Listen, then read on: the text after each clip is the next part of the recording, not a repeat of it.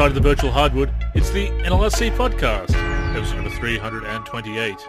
Andrew with you once again. I am Andrew in the forum and Andrew NLSC on Twitter, joined by Derek, who is D43 in the forum and D4384 on Twitter. Happy to be here. Episode 328. Almost one for every day of the year, yeah. That is unbelievable. We talked about this on a prior podcast. I think it was with the Namo Gamo crew, that most podcasts never last more than 7 episodes. Is that it? It's just 7 episodes? I think that's what it was, yeah. And like most either drop off or fail at that point, and you're at 328. So, props to you. It's funny. I actually made my debut on the podcast in episode 7 back in the day. I wasn't on the first 6 episodes. I was going to leave it up to John and Leftos, and then they couldn't make it for a few weeks, and then John was unavailable and Leftos was, so I stepped in and eventually became the main host again. So it's once again I just took over all the content on the NLSC.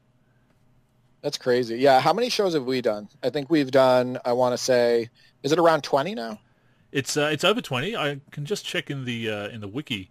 I think you might be at I think you've done more than 25 now. I'm pretty sure. That's crazy. That's over 50 hours of talking hoop. It is, yeah. That's impressive. That's good stuff. No, I love it. Like, hearing the number 328 again is just, that's a lot. No, it's been, we've been pretty consistent this year, so it's been a lot of fun. There was a while there where we were missing weeks. Obviously, there's been changeover in hosts and whatnot, and availability and other things that have kept us from recording each and every week for the past 8 years since we started the show in 2012. So we have missed some weeks here and there. I know we missed that week earlier in February this year. It happens sometimes, but yeah, we have been pretty consistent with it, which is what we aim to do, and of course getting those interviews, and going to be reaching out to some other people pretty soon, which I mentioned to you before we started recording. Should be good, pretty good. That's going to be more 25th anniversary of NBA Live interviews that we'll be setting up. So I am looking forward to getting that done. No, that would be awesome. No, you told me about that before the call. I like listening to the interviews with former producers and developers and whatnot. It's, like I said, one of the cool things that I like to do is I like to go back and play those games, oftentimes just to look at the art, just to look at what they were thinking, like the direction, at the time, and the use of the technology. And then you can kind of put it together when you listen to your interviews with, developers of those games, what their mindset was, right, when they were working on the game and how it all came together. So I find it incredibly interesting. The insights always are fascinating to hear those inside stories about everything. It's why I also obviously enjoyed getting Tim Kitzrow on the show back last year as well, and we've had other insights with contemporary developers as well. I'm not sure how that's going to go moving forward because, of course, NBA Live being up in the air, we're going to be talking about that this week. All the rumors about NBA 2K. I'm not sure after all my critical articles whether we'll ever get anybody from 2K on the show again. That remains to be seen. Just before we go on, though, this is your 28th episode, so you are the 28 in 328 here. Wow. So wait, was our first episode 300? No, it's because you missed a few because of the when I just did the interviews by myself. Ah, okay. No, that makes sense. So 28 episodes. That's pretty good. So by the end of the year, we'll be at 50 plus episodes together. That's pretty awesome. Yeah, I would say so. Yeah, and we'll be on the way to 400. We'll have to do something for 404. Maybe we'll just do no episode. 404 page missing. But the ultimate geeky inside joke on that one. But yes, we have some things to talk about this week, as we always do. Always find a way to talk about basketball games. That's kind of what we do here at the NLSC and on the NLSC podcast. But EA Play was this week, EA Play 2020. It was a digital event, as we alluded to in a previous show. And no talk about NBA Live. No mention of NBA Live. No screenshots, no videos, no announcements or anything. It's obviously disappointed a lot of people. Certainly I have some level of disappointment myself, Derek, that we didn't hear anything. It would have been certainly nice to hear something that was to get us hyped and believe in the series again, I suppose. But at the same time, I wasn't surprised. A little disappointed because it would have been nice, but not at all surprised. Well, I mean, there seemed to be a lot of disappointment in that event. games that people wanted to see that they didn't get to see, and stuff like that. A lot of questions, more than hype and everything. I think part of the problem is that it's just another case of EA Sports not communicating properly with people and also not making live a priority. Somebody pointed this out, and you remember the post, I want to say it was like 200 days ago or something. I can't remember the day count. But on Twitter, where EA Sports basically said, hey, we're not coming out with NBA Live 20. We're focusing on this and that, and we'll be in touch. October, and it's like, October last year, I think. Yeah. Yeah. And in the post, they said that they would be, updating us, I believe, and like staying in consistent contact and stuff like that. And we're now, like I said, I want to say it's around 200 days or something like that or more since that post, and they've said nothing. That channel has said nothing about the future of NBA Live. We have gotten nothing, and I find it embarrassing. They don't show up at EA Play. The silence is deafening, which we've talked about. I think we even had an episode called "The Silence is Deafening." We did. Yeah, and it's just, I don't understand it. As big as the NBA is, I've talked about this so many times, as big as the NBA is, as worldwide as it is, as global as it is, and the opportunity is unbelievable to make, to make a product that so many different people are going to play, and that space is wide open. I'm sorry, it is. There's only one competitor in that space. You're competing with one person. I don't understand it. And that is a big competitor, obviously. 2K is a juggernaut in that space. But at the same time, they don't have the goodwill they used to. People are actually asking for NBA Live to make a comeback because people aren't happy with what 2K has been doing. And they're either sick of the gameplay, certainly sick of microtransactions and whatnot, and not being listened to or feeling disrespected by the 2K's communication. But NBA Live's communication is obviously not doing it any better. And to your point, October 30th, 2019 was when that announcement was made, that update, I suppose, on the official NBA Live Twitter. So that is actually over 200 days, because we're over 160 days through the year now. And that was, again, October 30th, 2019. So there's over 60 days left in 2019 when that was posted. So over 200, around about 220, I guess, roughly, since that was posted. More than half a year. And what's the language in that? Like, if you go back and look, I should quickly bring it up. I've got it here in front of me. For some time, we've been putting in reps on our console basketball games. We're excited by our progress, but remain hyper-ambitious, so we're not going to release NBA Live 20 this season alongside the NBA and NBA PA. We have our sights set on creating something fresh for the next generation of players and platforms. We know we need to earn our future every step of the way, so we're taking time to get it right for our players. We promise to check back regularly with updates, which is the line you mentioned. Until then, we'll be on the grind. Ellipsis. So we have not had any updates since then, and EA Play, as we said on a previous show, would have been a perfect time to do that, and it's not happened. Not surprising, certainly disappointing. People are already declaring the series dead, which is not the first time that's happened, but certainly it's as irrelevant as it's ever been. Sadly, it's as lifeless as it's ever been, and the silence is deafening. That's why we mentioned that before, as you said. That was the title of that episode, and it remains the case. Yeah, check back regularly with updates. Is that once every 2 years? Is that regularly for them? Is that the new regular? I don't, like I said, it's insulting at this point, wouldn't you say? It's kind of insulting to the basketball gaming space in general, but to the fans. And I'm not saying fans of NBA Live. I'm not saying fanboys. I'm not saying that people who support the series. I'm talking about people who are fans of basketball, the NBA, who and even fans of NBA 2K.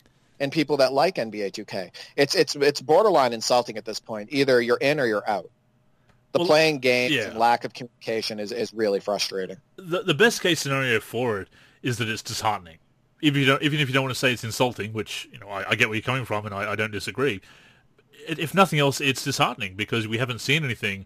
If they are not checking in with updates, that suggests they don't really have anything great to show. I mean, I'd love to be wrong about that, but is that not the conclusion you can draw from the silence? I mean, if they had something really cool to show that they'd be working on, even if it's just a teaser, even if it's saying it's not coming out this year, but look what's cooking, and showing some work in progress screenshots or footage or even some mocap of working with NBA players or something in the Tiburon studios.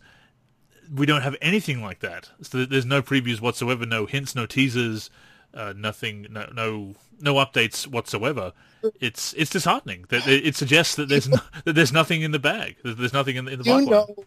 You know as well as I do that people are incredibly hungry for NBA Live to do something, for another competitor to do something. We've talked about it. There is fatigue. We've talked about it. Like, this is a thing. There's entire threads about this with 2K. People are looking for a new experience. This, and you know this is true. All listeners who are listening to this know this is true. If NBA Live, if EA Sports had done a 10-second teaser, if they were actually working on NBA Live 21, if they put a 10-second teaser out there with even like the Zion thing that 2K did, like just something, a 10-second teaser showing a little bit, a player dribbling a ball, and then at the end of it says NBA Live 21 in the works, or something like that, the entire basketball community would have exploded, right? Yeah. It would have been amazing for EA Sports, even if it was just that. Everybody would have been talking about it. They would be like, oh, we're getting NBA Live 21, and oh, they didn't show us much, but it shows they're working on it. Just something. And even though they hadn't talked with us on their Twitter handle for over 200 days, that immediately, for most people, would probably get forgiven just because they said, they were coming out with something. They did something. You know what I mean? They did something. And they couldn't even give us 10 seconds, which makes me wonder if, are we getting a game? Yeah. Are we getting that's what it comes down to. So, because right. If they had shown 10 seconds, as you say, of something, a CGI trailer, something made with very early pre-alpha assets in whatever they're working on for PS5 and X1, presumably, at least going by what they've said there in that statement last year, that's what they appear to be doing, or that's certainly what they imply.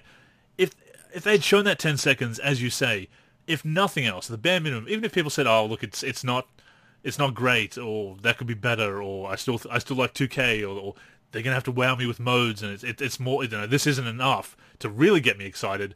The one thing it would have done, it would have got people saying, hey, NBA Live isn't dead. There's a new game coming out at some point. Is it this year? Is it next year? I don't know. But there is a game in the works. You can see what they're working on. They are working on something. When you see nothing, people do draw this conclusion that, well, they had nothing to show. And do they have anything to show? Will they have anything to show? Is anything being worked on? Is it just, are they rebuilding the team again? Is all this year's being taken off? Is it going towards anything? Are they changing direction again? And all the things that have set the series back for a decade now, are they just making the same mistakes? It makes you wonder. Right. It's Sheed. Yeah. It's the whole thing. Sheed gets another T. Oh, that's just Sheed being Sheed. 2K, EA Sports doesn't communicate anything. Oh, that's just EA Sports being EA Sports. It's just a continuation. Yeah. I like Rasheed Wallace a lot more than EA Sports right now. Yeah. But you kind of get the parallel. Just because Rasheed Wallace is known for getting technical fouls and flapping his gums and whatnot, that doesn't always, that's not good. That wasn't his best quality.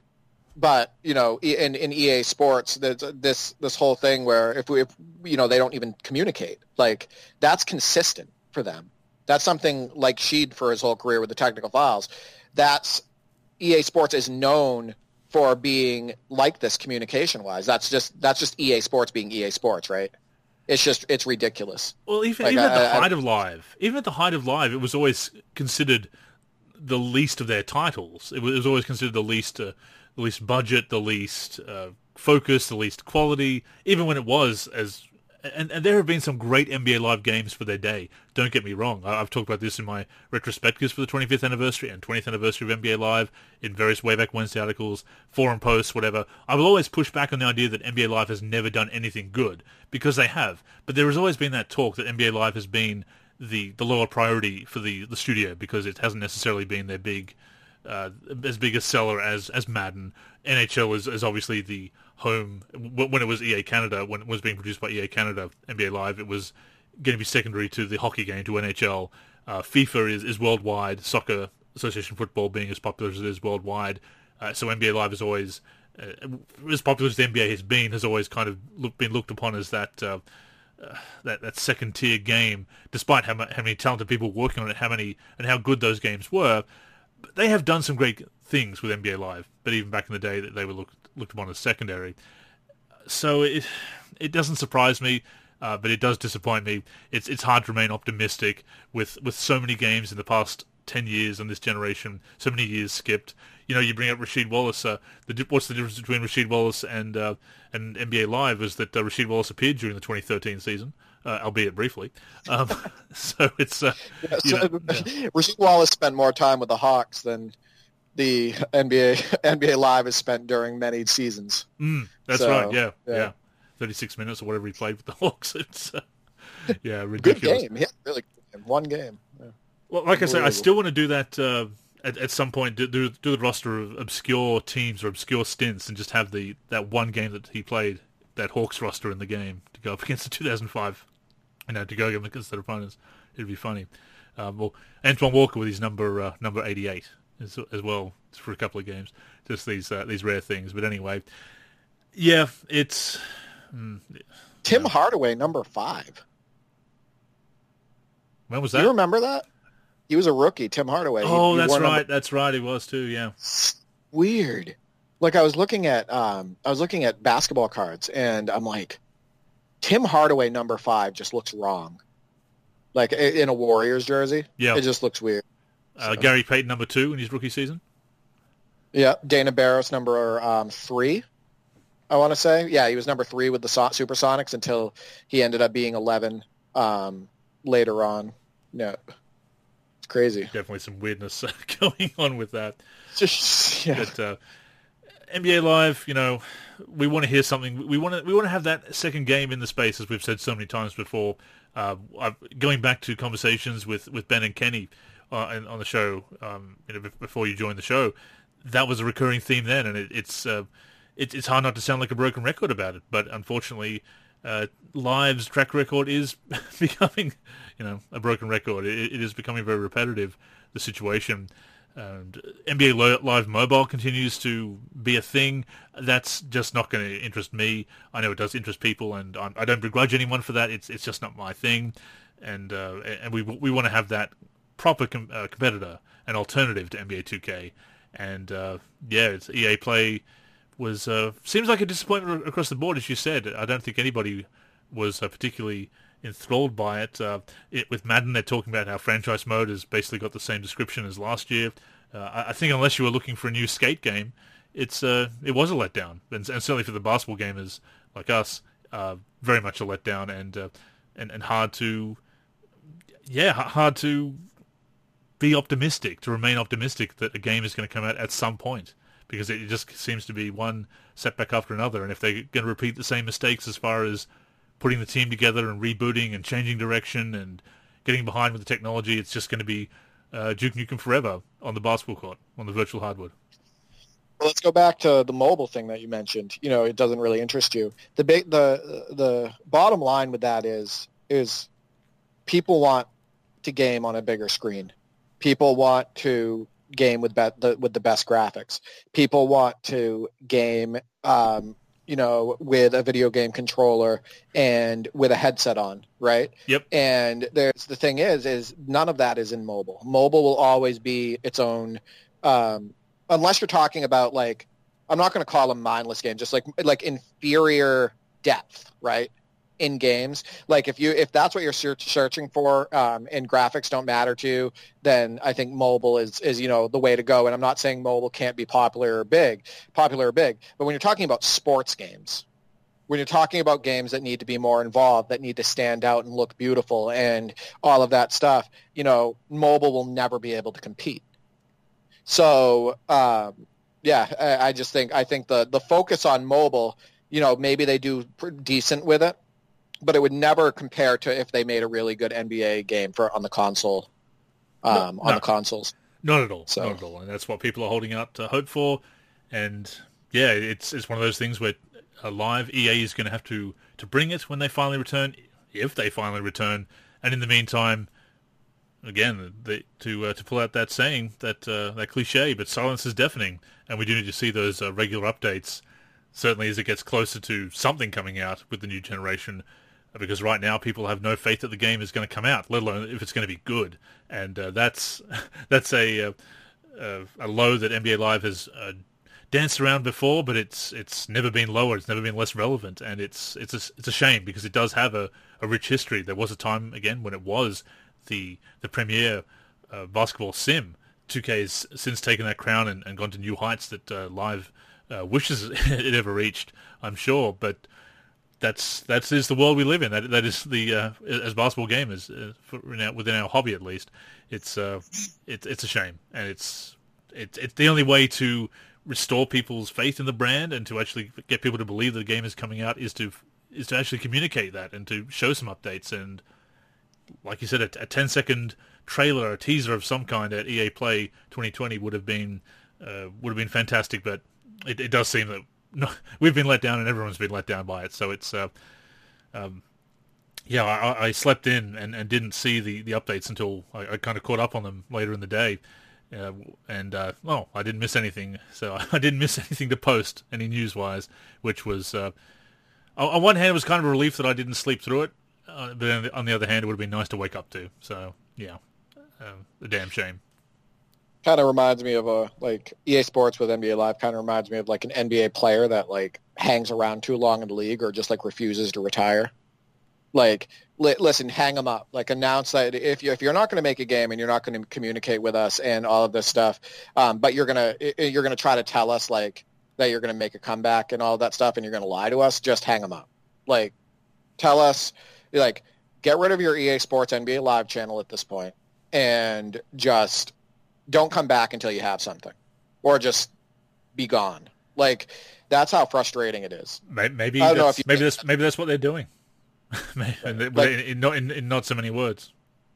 Right, like Penny Hardaway shouldn't have come back for the Miami Heat. Let's be honest. Allen Houston tried to make a comeback; it didn't work. So at this point, I know that's kind of a weird comparison, but sometimes I feel like right now they're just like hanging around. You know what I mean? And they're not, retiring from it. Like, they're unwilling to separate themselves from the basketball gaming space, but at the same time, they're not putting the effort into the game. It's a weird combination. I don't know. No, I do see what you're saying. It's as far as our community goes and other modding communities and programming design communities where they make indie games or whatever, or certainly with modding communities, it's like the person that's all, and this is going to sound very bad considering how long I've been working on these damn 2K11 rosters, but it's like the person who always talks about there's something in the works. They may show a screenshot now and again, but they just go quiet for months. And people will say, is something happening? And they'll come back and, yeah, we've got some great updates for you. And then you never see anything else, and there's no progress being made. They only post to announce that there's an announcement or announce that something's being happening. And it's a shame. And like I say, very hypocritical of me at the moment with how long I'm taking with these damn rosters. But it's stringing people along, But you're updating people. We're not getting anything. You know what I mean? Like, you're updating consistently. There's not 200 days where Andrew hasn't given us an update on 2K11. Yeah.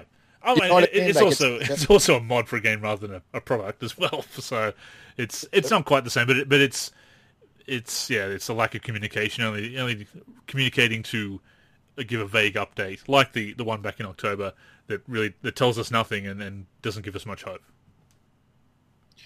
Well, I have my fingers crossed again that, whether it's them or somebody else, that somebody actually does come back and give a full effort. But I'm not feeling it. The EA Play thing, we already knew they weren't going to show up. Like, we already knew that there wasn't going to be talked about, but after it happens and that it doesn't get brought up, it just reaffirms what we already believe. So True. A game that is coming out, of course, is NBA 2K21. That much we do know. We don't know much about it for sure at the moment, except that it's going to be on the next generation of consoles. We talked last week about what's going to happen with the PC version and whatnot. that's still up in the air. A lot of things are up in the air, but we are at this point of the preview season where it's tipped off, because officially now we know this 2K21 is coming out. We've got our first glimpse of the next gen, so we've got the teaser trailer last week of the teaser of teasers, that second trailer they put out that didn't do much for you or I, at least. So we do have that. The preview season is officially underway, but now we've hit that lull that always happens after that original announcement, that first announcement of the previous season, where we're just waiting for news. And of course, this is when everybody's putting out clickbait, where they're looking for leaks, we're looking for any information we can. And of course, some information has allegedly leaked. There's a lot of information out there, or certainly talking points that are out there of people that are claiming that certain things are going to be in the game. Whether they are or not is... well, that's actually what we're going to talk about right now, because there has been some supposedly leaked information, and you and I are kind of skeptical about it. Yeah, 68 college teams supposedly being added to the game, with in a paragraph from supposedly official site, like a release site. G2A, yeah. Yeah. And when you look through the paragraph, you can just tell something's off. Like a hyphen between my and league, a small K on NBA 2K, between 2K and 21. No space between 2K, yeah. Grammar issues and stuff like that. Like I said to you before the call when we were looking at it, it's like, it sounds like it could be official, but the way it's organized and the grammatical errors, spelling, all of that stuff, you just know it's not. Like, that's not legit. It's kind of presented in the way that those blurbs are. So I'll give them credit for presenting it that way. Just some of the language, as you say, they've used. There's those little points, and I put out that video last year, in the style of a 1950s PSA, Clickbait New, with Skip T Grind is the character I did for that. Yeah, bringing that voice back again. The things, like you said, the little K in 2K experience. I'm just looking to make sure that experience is actually spelled correctly, because that wouldn't surprise me. No space between NBA and 2K21.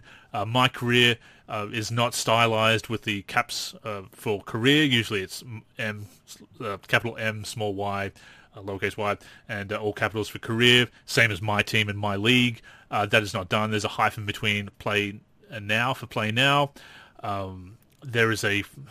Just where is it here, looking at the screenshot? It is worth to mention that my career has been completely rebuilt.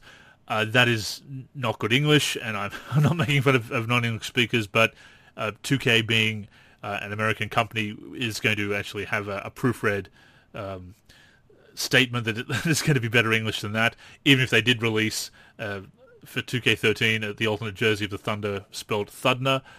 That, although I still think that was somebody having a go at how they didn't like that jersey. That's my conspiracy theory for the day. You look at that paragraph, there are things in there that sound plausible. They may possibly be based on leaks that do have some truth to them, but looking at the way that is, they're using the wrong "it's" without the apostrophe. The more you read it, the more you can see what an amateur job it is of possibly faking it. And this is what we get every point of this year before concrete information comes out. And unfortunately, it gets spread by people that do have a large following, by influencers and other sites and content creators that have that large following.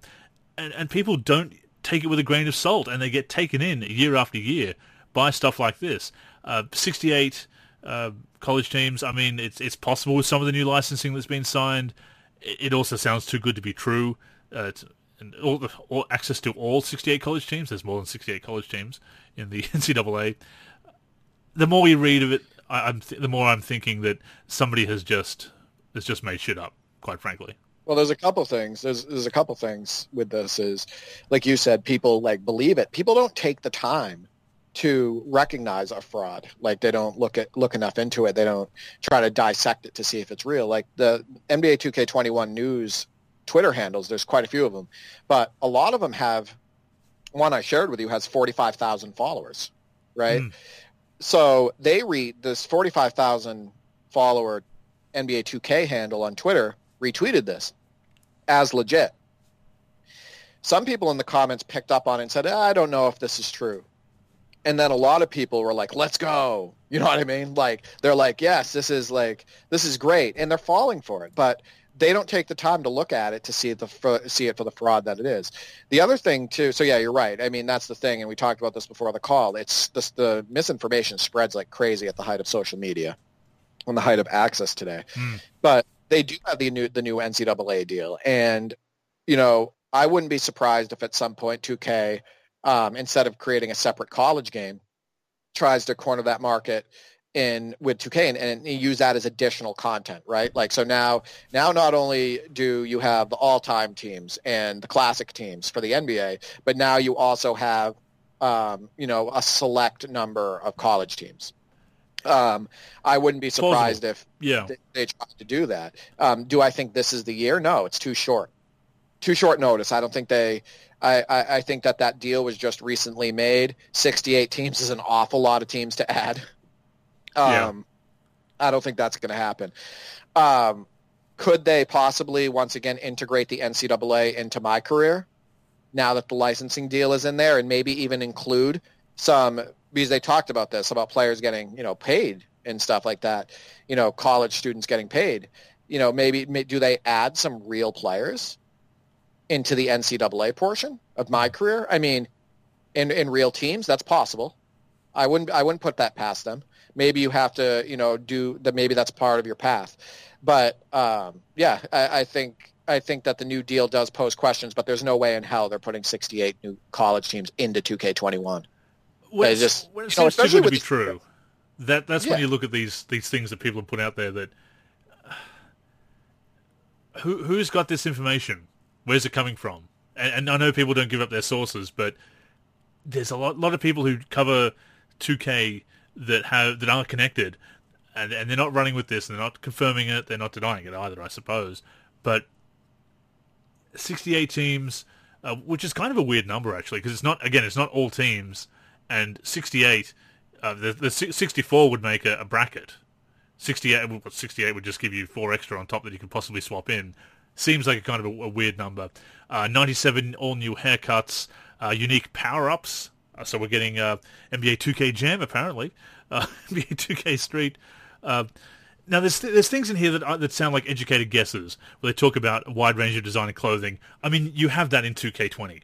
So that wouldn't surprise me. That's like saying there's going to be 30 NBA teams, 30 current NBA teams in NBA 2K21.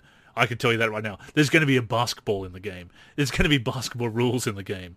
You know what? You know what I think they do, though, is when they do that is they're taking, like, they're fraudsters. That's what they are, let's be honest.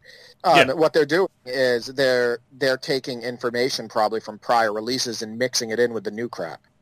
That's what I think. That's probably verbatim. That's probably something that they literally said in a release of, like, 2K19. Or 2K20, and now they just paragraph, right? Or if anything else, it's based on something that is actually in 2K20. It's an educated guess of what's going to be in 2K21. They're talking about the main hub, the world. There has been some things that people have found out about that's plausible, that they might be revamping the neighborhood into the world or something like that. That wouldn't surprise me as a next-gen idea, because I've been wondering what they're going to be doing with that. The neighborhood has stagnated a bit in the last couple of 2K games. That was a big thing, if you recall, before the release of 2K20, that people were asking for new parks, and Ronnie actually shot down that's not the parks. You think they think it's just the one park, and it turns out you do have the same neighborhood. It's just there's some seasonal changes and things like that with events, but it is pretty much the same neighborhood. So it was one of those weasel words of technically correct, but not quite correct in what they were talking about. Or mixed messages, mixing. He's talking about one thing and they're talking about something else. So, and people were disappointed that the neighborhood in 2K20 was much like 2K19. Personally, I thought it was fine, but I also see the need of getting new maps, things like that. So if they're going to expand it into a whole open world experience, which I think is the last thing that it needs. I think there's a lot of things I would add to my career, let alone the rest of the game, before I make a whole open world experience. Although it is an interesting idea. If that's going to happen, I could see it being 2K World or The World or something like that. There's been hints of that, so it's possible. unique Power Hub, all new haircuts. Reminds me of Ronnie 2K's tweet. This is we're more than a Barbie dress-up game, which aged like milk, but Let's go super next gen. How about this? How about we go super realistic? Why don't we have courts that you show up to and there's puddles on the ground? You want to go really realistic, like when we were younger and we were playing at the park and everything? Why don't we, why don't we have puddles on the ground and you can, there's water physics and you step on them and they slow you down, or why don't we, why don't we have, change of seasons? Now, you're playing and maybe there's a little bit of snow and maybe now you're playing around ice and stuff. Hey, we played in the winter, remember? Well, that kind of happens in the current neighborhood in 2K20. It kind of does. Not to that extent with the water physics. I mean, well, it kind of feels like you're running in mud sometimes, so there's already that. But right.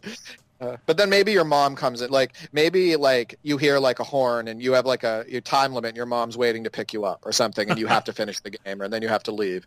Why don't we go super crazy? No, I think some of this stuff is ridiculous. I have to be completely honest. I think that we've talked about this. Is it do they continue with the neighborhood, right? Yeah. And we've said, do they continue with the RPG elements? They're already so deep into it. Would it be smart to go away from it? The bottom line is, I don't think that a lot of this stuff belongs in a basketball game. I think that they can give people an appropriate pickup experience and hopefully appropriate matchmaking, a good experience without having all of this extra stuff. It just doesn't belong, in my opinion, in a basketball game. The thing is, and I totally agree, but I saw a tweet, and I've drafted an article about this. It's I've edited it as well. It's coming out soon. It's based on a tweet that Brian Mazik put out there, talking about, first of all, the irrelevance of NBA Live as far as 2K is concerned, which, again, going back to what we opened the show with, is unfortunately true. But he noted that games, the games that they're competing with for audience and trying to appeal to, things like Call of Duty or Fortnite. So very popular games at the moment with very, very big followings. And that is true. And I think that's also very problematic because, and it is very hard to say this without sounding like I'm gatekeeping, because I do think the basketball games should be for everyone. But I do think they should first and foremost cater to that basketball fan, the hardcore basketball gaming crowd, and then build out from there. But if they are trying to go after that demographic, maybe that younger, new demographic that NBA Live is talking about and has not been able to tap into, they're going for things for the people who are into things like Fortnite or Call of Duty, and bringing new maps and different campaigns and live events and cosmetic items and premium cosmetic items and all these kinds of things, and race cars in the neighborhood and all that kind of stuff. They're going for that crowd that's into that kind of stuff and is not necessarily caring about the minutiae of does Chris Paul, does he go left this often? Does Ben Simmons shoot this percentage from this point on the floor? Should this player be doing this or that? Do they have the right jump shot? Who cares? We just want the metagaming. We want something that resembles basketball, but is not necessarily a realistic depiction of it.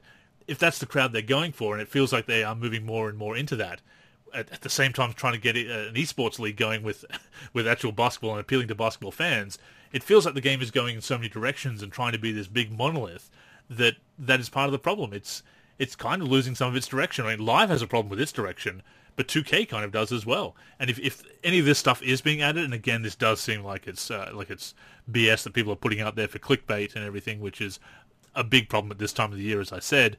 But yeah, I mean, haircuts for customization of players is important, but like you say, they could be pulling a lot of these things from previous blurbs about the games and making stuff up. But they are obviously doing things like putting designer clothing in the game at ridiculous VC prices. And it does feel like they're going after that crowd that is really into that kind of stuff, which is not necessarily the hardcore basketball audience. People don't listen. This is the truth. People don't want their Call of Duty mixed with their NBA. They don't want those mechanics mixed. You know what I mean? We don't want similarities in our NBA games as our Call of Duty. People don't want that. They want a different experience. Obviously, they still want to play online because that's what's pushed. They want to do the matchmaking and they want to play in the park and stuff, but they want to play basketball. They want to get on the game and play basketball. They don't want the mechanics to be similar to, like you said, the Fortnite and the Call of Duty and stuff like that. Even from a connectivity standpoint, they don't want it to be exactly the same. So I think it's absolutely ridiculous. Like you said, the number one focus should be on the basketball accuracy, the basketball element of it, and giving people the best basketball experience. But unfortunately, it doesn't feel like 2K has been focused on that, especially in the last 3 years. I mean, when I say that they're trying to be more like those games, I think it is more in those mechanics of loot boxes, of cosmetic items, of running around a game world in the My Career space, in the My Career mode. So obviously, it's still going to be basketball at its core. Is it going to be simulation basketball? But yeah, they are going for that younger new demographic probably that Live has talked about it and didn't tap into. So the live events, things like that. I mean, you talk about puddles. Are they going to be puddles of sweat? Because that seems to be the big selling point. I don't see anything about sweat in this this Welcome to the Next Generation blurb here on this screenshot. So that there's your sign right there that it's it's not legit. It is, as you say, mixing some of those plausible elements and possibly previous blurbs in with that. And making educated guesses, because again, there's going to be designer clothing. There could well be all new haircuts, whether there's going to be 97 of them. Custom tattoos, possible. Unique power-ups. The more you read it, as I said, it sounds ridiculous. But there are things that What do you think of Takeover? Like, what do you think of? Don't you consider that pretty arcade? I do. Yeah. I mean, it's not called a power-up in the traditional sense, but it kind of is. Doesn't it feel like, yeah. And then when like your opponent gets power up, your defender, I don't know, he turns into Super Gary Payton, and you try to dribble around him, and you just keep dropping the ball. It feels like the early attempts, like Freestyle Superstars, the early attempts to have that play differentiation and set some players apart with more powerful attributes. It feels like a very last gen idea, a very old idea that they've kind of brought back. That's I've never really found a benefit to it. Or maybe it's just the archetypes that I've had in my career. Certainly, I've suffered from other people using it online. But it does feel very unbalanced, and that is a problem with 2K Online. That lack of balance, the lack of matchmaking. I've written many articles about this, mentioned this in many articles and in the forum. The idea of Got Next. Look, I get the point of Got Next. It is the idea of going into that world.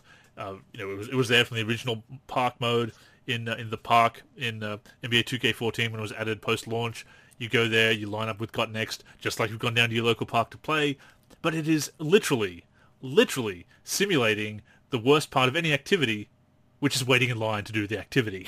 And it's the way it's set up is a lot of people can jump off when they see, if they don't like the look of you. That leads to a lot of toxicity, a lot of people standing around and not playing, because there's no proper matchmaking within skill levels or rep levels or overall ratings or anything within the neighborhood, within the playground. You've got people there who are new, and you've got the veterans and you've got the newbies, and the veterans don't want to play with the newbies, but by and large, which is understandable, but at the same time, you can't become a veteran unless you get the experience. But to get the experience, you need to have experience to play. It's kind of like the people that say you need, when you go for a job, and they want you to have both a degree and 5 years in the industry, but you can't get 5 years, you can't get the job if you don't have the experience, but you need the experience to get, you know what I mean? It's the same thing with the online scene in NBA 2K. It's very toxic without matchmaking, the same in Pro-Am. And the bewildering thing is that they've got the esports league, they've got the NBA 2K league going, and yet their online scene has never been worse. The game, we've talked about this before. First off, that's, what you were just talking about is how they get people a lot of times to spend money, right? To do the microtransactions, to put more money into the game and stuff like that, because they don't want to be that outcast. You know what I mean? That person that can't game and to be looked at, wearing, like you said, the default clothes and stuff like that. So that's definitely a part of it. As far as the 2K League, we talked about this on one of the first episodes that, we ever did together. And I'm going to tell you something. 2K18 was the worst start ever for the 2K League. It is the worst game that they could have started with. Yeah. I think what happened was that the first season was not received well. in large part because of the game they chose to start with. And I honestly don't think they've ever recovered from it. I think there's a couple different factors. I think the game that they started with hurt it, but then also how many people do you think are going to sit down and watch an entire game?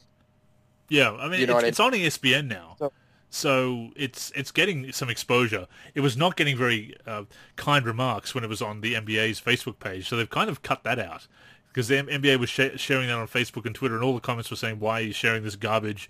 You know, this is we want real basketball, not this." You know, and it's because it didn't. I'm sorry to interrupt you. I've talked about this before. It didn't look good.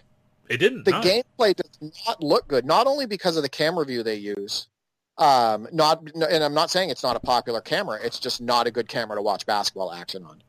Number one. Number two, it doesn't look good. The way the players play, it's all over the place. There's free rides to the hoop. There's no strategy. There is no appeal to watching that, in my opinion. Like for me. And I think that's with a lot of people. Yeah. Speaking of broadcast camera, do you know that there's a lot of people in the 2K community right now that make fun of people who play on broadcast camera? Like, it's a thing now. It's a thing now. Why? I know we all get tribal about our preferred modes, our preferred settings, whether you're on the hardest difficulty or what. You know, there's all kinds of gatekeeping going on, but really, broadcast camera, and not just like that's different, but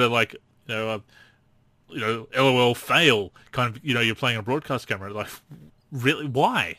Is this how, we're the grumpy old men here, obviously, Derek, but is this what we've come to? Making fun of people for playing on broadcast camera? Should I feel ashamed because I don't want my camera to spin on every change of possession? And that I want to see the game the way I've watched it my entire life. So should I feel ashamed? Because I like to have my view of, what is it called? Not point of view, but anyway, because I want to see clearer my distance between the sidelines, like where my feet are, and then like the out of bounds lines as well. And I like to be able to see how close I am to out of bounds line under the basket. And when I drive baseline, I want to be able to like go reverse and see it in that broadcast. Like, I don't understand. Listen, I have never made fun of anybody for playing on 2K Cam. I get why some people do it. First off, a lot of people have done it since the first 2K or since they started playing, so they're comfortable with it. You and I have talked about this, the comfort level of playing on a camera view and how long you've done it and how hard it is to switch. I understand that. I understand that people, quote-unquote, want to feel like they are the player, like they are behind the action, which it never felt like that to me on 2K Cam. It never felt like I was the player, like the point guard or whatever. Some people like that aspect of it. But to make fun of somebody for using a certain camera view, come on. Like, there's a terrible camera view that some people use, and I do. I think it's terrible. I think it's called Drive. Oh, that's actually the one I use in my career. I like it for my career and online. For anything else, I use broadcast. No, when I say terrible, I'm talking about 5-on-5. You know the way I play. Like, I'm talking about. Like, I would not. Yeah, I would not use it for non-player lock. It is for me a perfect player lock. Yeah. For 5-on-5, no, that's why I play a broadcast in 5-on-5. The drive cam, I don't know why you would play that when you're controlling all the players. It's great for for the way I like to play my career in the online modes. It works really well with the vision, that angle of the court and everything. But when you're controlling 5 players, no, because it hides part of the players because it's your perspective. People do. And by the way, I want to point something out. I have never gone on. There was a guy who did this on the NLSC who said, I use Drive, and he showed video. Doctored video, but he showed it. And, I said, I never have gone on and said, man, why are you playing on this view? This view sucks. Or fail. Or, this is, you're trash. People say this. You're trash because you're a lesser player if you have this option. Yeah. Yeah, it makes absolutely no sense. So no, I agree. I think the broadcasting is unbelievable. Like how broadcast is inferior to 2K Cam, I will never understand that. I can give as many reasons why there's advantages to broadcast cam as there would be for 2K Cam for somebody else. And again, it comes down to personal preference. and as you say, comfort. It was an issue, the camera angles for the 2K League. The big problem, as you said, is the quality of 2K18, or was the quality of 2K18. It just boggles the mind that we have the esports league, and yet the online experience, the NBA 2K League, and the online experience in NBA 2K 18, 19, 20 has just been going downhill. You know, we don't, the way they changed it, there's more gatekeeping with Pro-Am. They've taken the AI players out of Pro-Am. Because we want to have the Pro-Am as the home version of the 2K League, which just sounds nice in theory, but the way it's implemented without the matchmaking and everything, and with, with all the other stuff, is just pointless anyway. And again, you need to have those both the casual and competitive options. I refer to Rocket League here a lot in articles as well, because it has some great matchmaking options, matchmaking logic, casual and competitive settings for people who just want to get on. And even the casual settings, you know, the word casual obviously has negative connotations within gaming so many times, especially with when you're talking about competitive. Because I have played both competitive and casual settings with a friend in Rocket League on PC, and the casual settings are still very competitive. It's just for people who aren't the highest skill, trying to make it into a pro league or get the upper, you know, be the best, absolute best at the game, that they're in the competitive space. And even when you are in the competitive space, the matchmaking based on your ranking is very well done. It also resets every season, and people tank their ratings. So there's always going to be those problems with people trying to rot the system, but there's not even an attempt to have a system like that in 2K. And so you have all this toxicity, you have people jumping off, refusing to play in Playground, so you've got these very popular modes that people aren't playing. There's all kinds of problems with the balance and the archetypes and things within the mode itself, which is a whole other issue. But the simple idea of having these very appealing modes, these very unique ways of playing online team play in NBA 2K, and they're just going to waste because they're just not implemented well. That's what needs to change in NBA 2K21 and moving forward. We don't need an open world. An open world is an interesting idea, but all of that is just fluff at the end of the day if the basketball experience is subpar. And it again just boggles the mind that we've got the 2K League going, and yet it has done nothing. And I said this at the time. I wrote an article about it and said, and you can go back and read it. I said the big problem with the NBA 2K League and why, I mean, there's lots of problems. 2K18 didn't draw people in. It was a poorly received game, and it didn't look good being played. So that was a problem. There was a problem with the camera angles, and problem with the trying to get an audience of people who just didn't want to watch esports at all, or certainly not NBA 2K anyway. And then, on top of everything else, it does nothing for the average gamer. The idea that people are getting paid to play this game, well, we have to pay to play a game that is not fun to play online. It has all these problems with the online mode, that no benefit has come from the 2K League to the average consumer, is a very poor selling point for the 2K League and a very bad look for NBA 2K Online. Absolutely, and they're getting paid decent too, by the way. Yeah. To be doing this, to put out this product. And I'm sorry, I'm saying this, and and I'm not trying to sound elitist or anything, but it's not good basketball. I don't know if any of you listeners want to go on and take a look at some of the highlights and some of the gameplay. Like you said, it's on ESPN now, which, by the way, I didn't even know. But you know, go on and look at some of the highlights and the gameplay. It's just a mess. The on-court action is a mess. And by the way, the poor game mechanics really stand out. Yeah, when you're watching the 2K League. Well, the canned animations, it's an exploit show. The canned moments stand out, and that's what separates it from a game like Rocket League, which has an exceptional. There we go. That's some good English for you. It has an exceptional online scene and also a very successful esports league.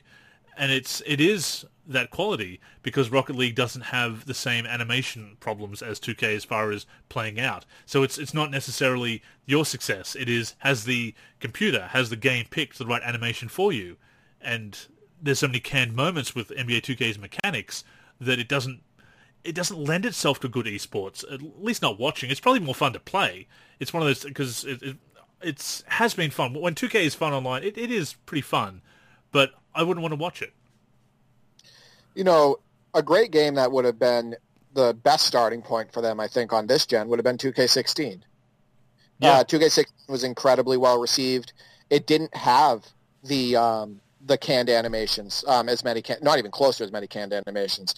It had, less holes in the gameplay. It had sharper defensive mechanics.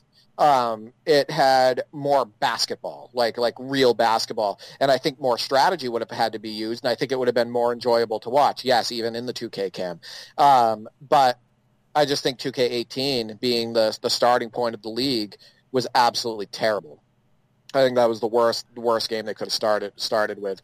But yeah, I agree with you. I think part of the problem is that like you said, there's no benefit to the gamer, and it's not fun to watch. So where do you get your audience? And 2K18 already had the problem with Goodwill, with having forced people to pay for haircuts and things like that. We've gone into that in depth many times, and I've mentioned that in many articles as well. It was just such a bad game to start with. And the lack of goodwill with 2K does dribble over into these, no pun intended, it does run over into these other things that they're doing, like the NBA 2K League, because if you're not feeling great about the product, if you're buying it just because you want a basketball game to play, a new basketball game to play, you'll do it, and you'll grin and bear it, and you'll grit your teeth as you play all of the play games and experience all of the legacy issues and whatnot. You'll put up with it because it's enjoyable to some extent in some way, but you're not going to go out of your way to buy special editions or spend money on the game or watch the NBA 2K League, which gives you no benefit. You're paying people to play a game while you are being forced, or certainly very strongly encouraged, to actually enjoy the game, VC upgrades, etc. So it's just a bad look all around. And even if the 2K League was a really fun thing to watch, which some people might enjoy it, and hey, look, more power to you. Look, I'm not judging people for that. If it is fun, I don't think it is, but and you don't either. But if people are enjoying it, that's fine. But there is no benefit to the gamer, basically, and that's what it comes down to. And the fact that we are getting it is not just not benefited the online experience for 2K, but it has gotten worse. That the servers is still a problem. That there's still a lack of balance in the archetypes and the gameplay. The takeover is such a problem online, when it absolutely is. That they still have to wait around for ages to get a game in the park, in Playground. It's this toxic atmosphere where people are jumping off and exiting the game and quitting games 2 minutes in because they're not out to a 20-0 lead at the start of the game. And you have to go into the rec because you can no longer have less than 5 users on a Pro-Am team, and as you used to be able to. And there's no matchmaking options that would allow people who don't want AI players and players who do want AI players, or who are willing to have AI players just to get a game and not have to play with toxic randoms. The fact that there are no matchmaking options like that after all this time, and in an era where there is a 2K League and they want to have the home version of the 2K League in Pro-Am, again, just boggles the mind how sloppily it's done. And that's the kind of stuff we need long before an explorable open world, or even 68 college teams, or 97 new haircuts, unique power-ups, everything. And getting back to that, the blurb. I mean, should we've talked about that. We've broken it down here. Should we give some tips on how to avoid clickbait? I mean, I put out the PSA, and I will share it again because I'm quite proud of that video. It was quite fun to do. But shall we share some tips on how to protect yourself from clickbait this preview season? Right. I guess, yeah, you could. I mean, I think you should do an article on that. But, the biggest thing is check for grammar, check for consistencies, really read through the paragraph and the information, and look at the website that's sharing it. Go to the website yourself, because often screenshots are manipulated. But yeah, you have to want to take the time to, dissect a message or an announcement and stuff like that. And I think a lot of people don't do that. Checking with multiple sources is also, naturally a good idea. This is something that is probably very general information about finding information online these days anyway, but certainly as far as it pertains to basketball gaming, consider the source. Look at the reputable sources. Are they reporting it? Are they picking it up? Are they mentioning whether it's rumors or speculation? Because a lot of people just will present speculation as news, even if it's not just if they're not just fabricating information, lying about it. They'll be speculating, but they'll put it in a way that sounds like they're reporting on it. But it's just, and if you read it, sometimes, as you say, if you go and actually read it, even if it's well written, it will be clear that it is just speculation and not actually reporting on it. But that's kind of buried deep in the article, or they've been very creative. And certainly the clickbait headline, title of the article doesn't make that clear. Agree, absolutely look for bad grammar, misspelled, or names of modes, names of gameplay mechanics, things like, again, with the names of modes.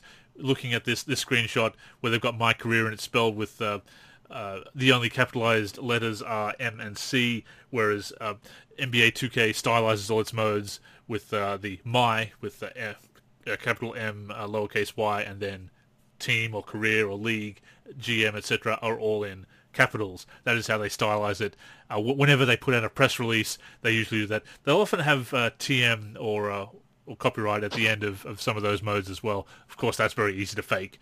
But a lot of these clickbait and fake fabricated news, fabricated details are poorly written, obviously, and they don't take the time to put in the detail, to proofread for grammar and bad English and so forth, or little details like the way they present and stylize the names of the modes. And it's something to look out for, and just be aware that some sites will just put out everything. And look at the history of what people put out as well. Yeah, I think people naturally want to believe too. Yeah. I think that's a big part of it. I think people see something like that and they want to run with it because it's super exciting. Doesn't sound too good to be true. Right, especially the college teams part. That's what everybody's talking about, because the last time we had a college basketball game was NCAA basketball 2010. So we're on a decade now without a college basketball game. So obviously the announcement of college teams is going to get people excited, whether it's fake or real. Yeah, and again, if it's too good to be true, it probably is. Consider the background of these things, that licensing has been an issue with college. It's bad timing for it, because they are changing those rules, and there's new deals coming in, new licensing agreements. So it's taking advantage of that as well. So which is a shame. Yeah, I think that fraudsters will fraud. Yeah, they're going to do it. So I think the thing is that we know how it is. We know about clickbait. We know about all of the videos that we see online, where there's like the person making the video and he has his mouth wide open, and the tagline is every like thumbnail 68 college teams, and it gets like 500,000 views. But then when you like get into the video, the guy is like talking around it. You know what I mean? It's like it's all this clickbait stuff, and it's a way to get people attention and promote themselves and all of that stuff. I don't know why somebody would think promoting themselves that way is positive. Well, the odd thing is, and we've touched on this in previous shows as well, I think I've mentioned a few articles, and certainly one that's coming out, or that I've drafted at least, is that it doesn't seem to ruin people's reputation. Like, there's been a lot of people over the years that have just put out just clickbait, and they've just made up things about Live and 2K that have not been the case, and nobody goes back and comments on the videos. This was bullshit. You know, nobody goes back and does that. Nobody calls them out on future videos and says, "Yeah, well, you said all this," and you know, keeping the receipts of the lies that they've told, and they continue to build the audience, and people continue to defend them and say they're trustworthy when they've clearly been lied to. It's a really disturbing situation, and the tribalism around content creators. Wish we could get that following, frankly. We can say anything, but I wouldn't want that. I wouldn't want to put misinformation out there and get clout. You know, as much as we love that word, get clout that way. It just doesn't seem right. And certainly, if you've been burned once by somebody, you know, maybe they got some bad information. Maybe if they're a young content creator, maybe they're just trying the tricks to beat the YouTube algorithm or whatever, and make a name. Whatever. If it happens once or twice, maybe you give someone the benefit of the doubt. But if they've got a history of just putting out any information, and they've never really broken a story, or they've never had reliable information, they've never really fact checked, they're always doing the clickbait stuff, don't support them. Don't share their content, and call them out on it, quite frankly. Speaking of influencers, how about Flight turning down Ronnie 2K? Yeah, you know, I met Flight at the NBA Live 16 community event struck me as quite a good bloke. I'm a bit older than him. I'm an old head. He's so much younger. But there was that whole situation last year with, I think it was last year, when he was communicating with Ronnie, and Ronnie was basically saying, no, you're out. You're not getting a logo because you're a bully. You don't like the way you talk to me and talk to other people, and then to try and pretend like there was no friction between them and just offer that. I commend Flight for that, for saying, well, no, we didn't have that. We had the friction last year. You never apologized for that. You never reached out to me, and you're trying to get, trying to reach out now that he's continued to build his audience and has over 2 million subscribers and whatnot. Yeah, no, I was quite. I had a bit of a chuckle actually that he turned him down, rebuffed him so publicly.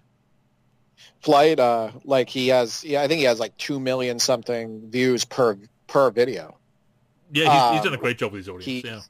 Yeah, he's done an amazing job, and he's consistent. And I not ragged on him, like I didn't do it publicly, but I was not a fan of him really in the early NBA Live days, because I thought a lot of he was a kid.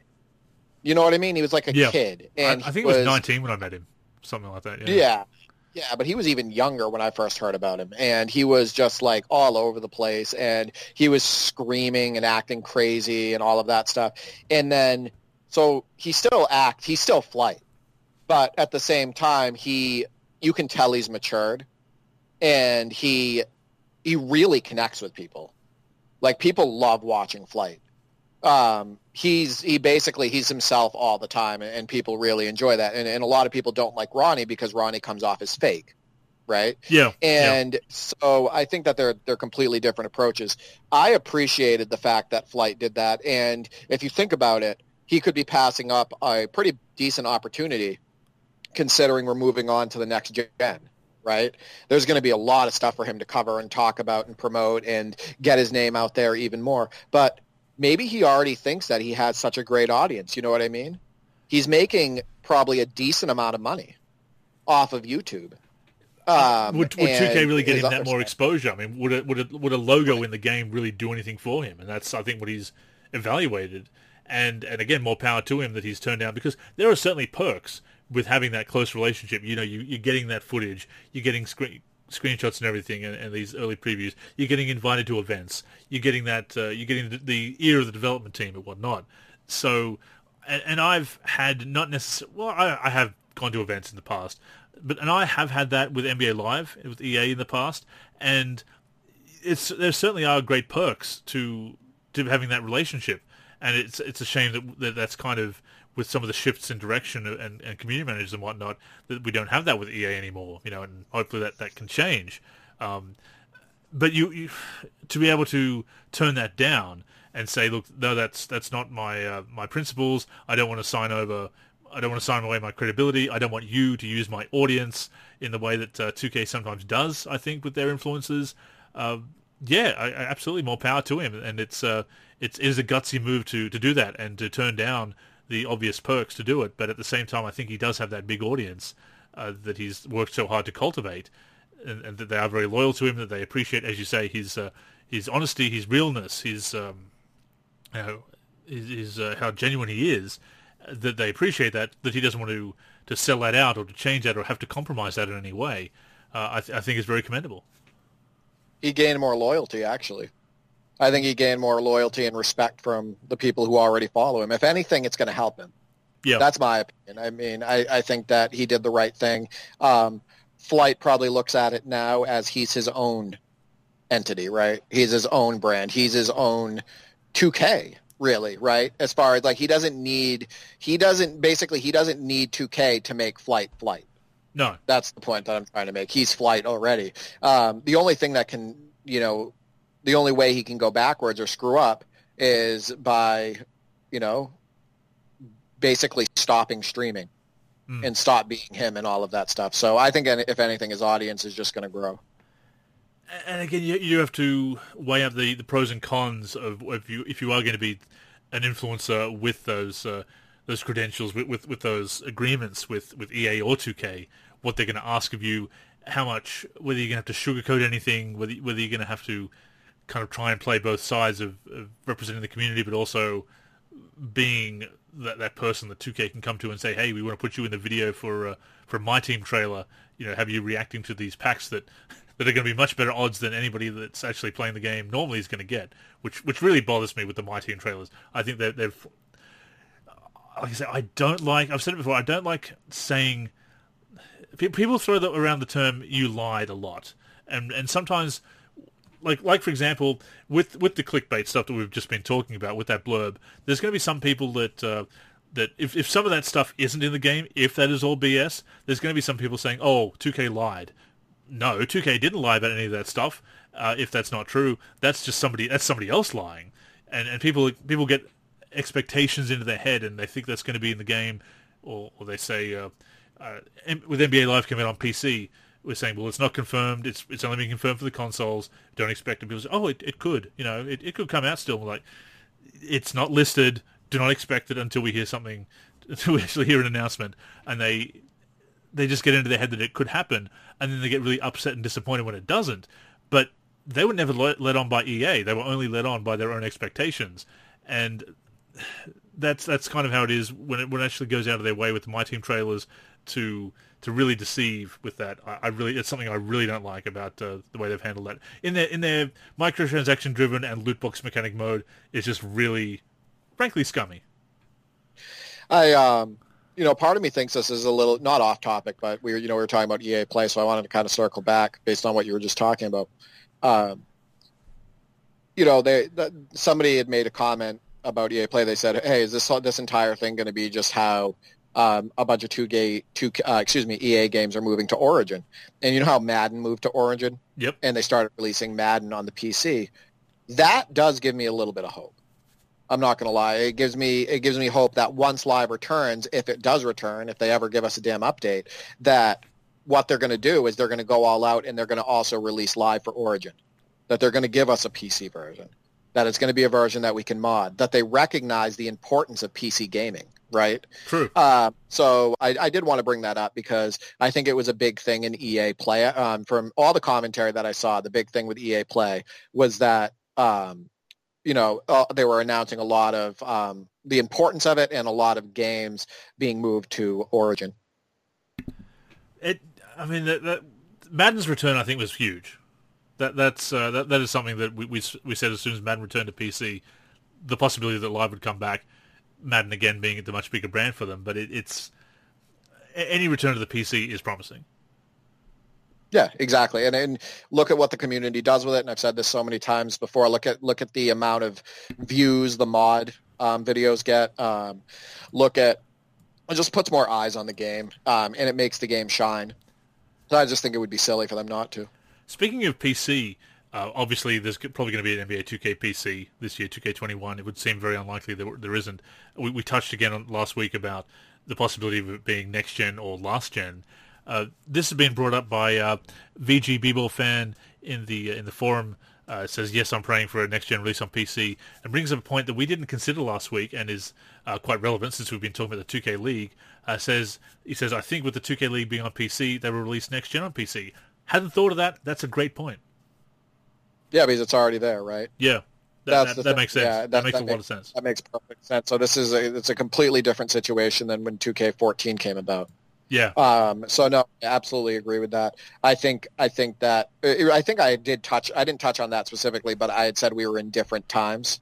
I said that we can't look at, with the tech we have today and all of that stuff, we can't look at this as the same situation as 2K14. And again, my prediction stays the same, as does yours, that they're definitely going to be doing the next gen version on PC.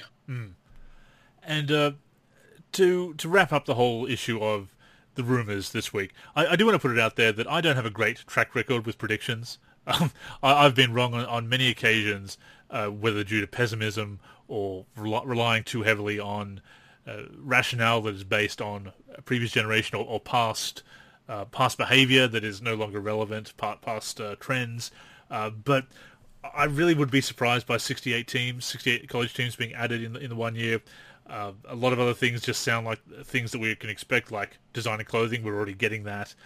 Park affiliations is possible. The idea that the old park affiliation from 2K17 will carry over, across generations, possibly, but I'm kind of not confident about that. We're still getting cross-play, being between consoles, but being a thing. That's still something that's being worked on. Looking at that, it really does strike me as some things that are plausible, but I don't trust those leaks until we start getting some more reputable leaks and reports from more reputable sources, and certainly something that is written a bit better than that, because that sounds like somebody summarized their wish list in a bad way. And if I'm proven wrong about some of this great stuff, then hey, it's I don't mind being proven wrong if the results are good and if we're getting good stuff, the results are positive. But right now, I would take that stuff with a huge grain of salt. Keep what we've said in mind about clickbait, and really double check your sources, and don't be willing to believe everything you hear just because it sounds good, because it sounds like something you want, because that is setting yourself up for disappointment more often than not. Did you read the end of it? It talked about 2K17. Yeah. It's that whole thing just doesn't make sense to me. But yeah, anyway, keep an eye out, people, and just stop believing everything that you read, I guess. If I'm wrong, look, I'll put my hand up. I've admitted to be wrong before. I've been wrong before. I'll be wrong again, and will quite happily cop to that. Especially again, if me being wrong means that we're getting something that we actually want, and that me being pessimistic about it turns out to be wrong. But right now, I'm very skeptical about that. And these rumors, which I'm sure we will continue to see, and we'll comment on them as analyze them, maybe debunk them, try to debunk them if we can, or see if there's any possible truth to them.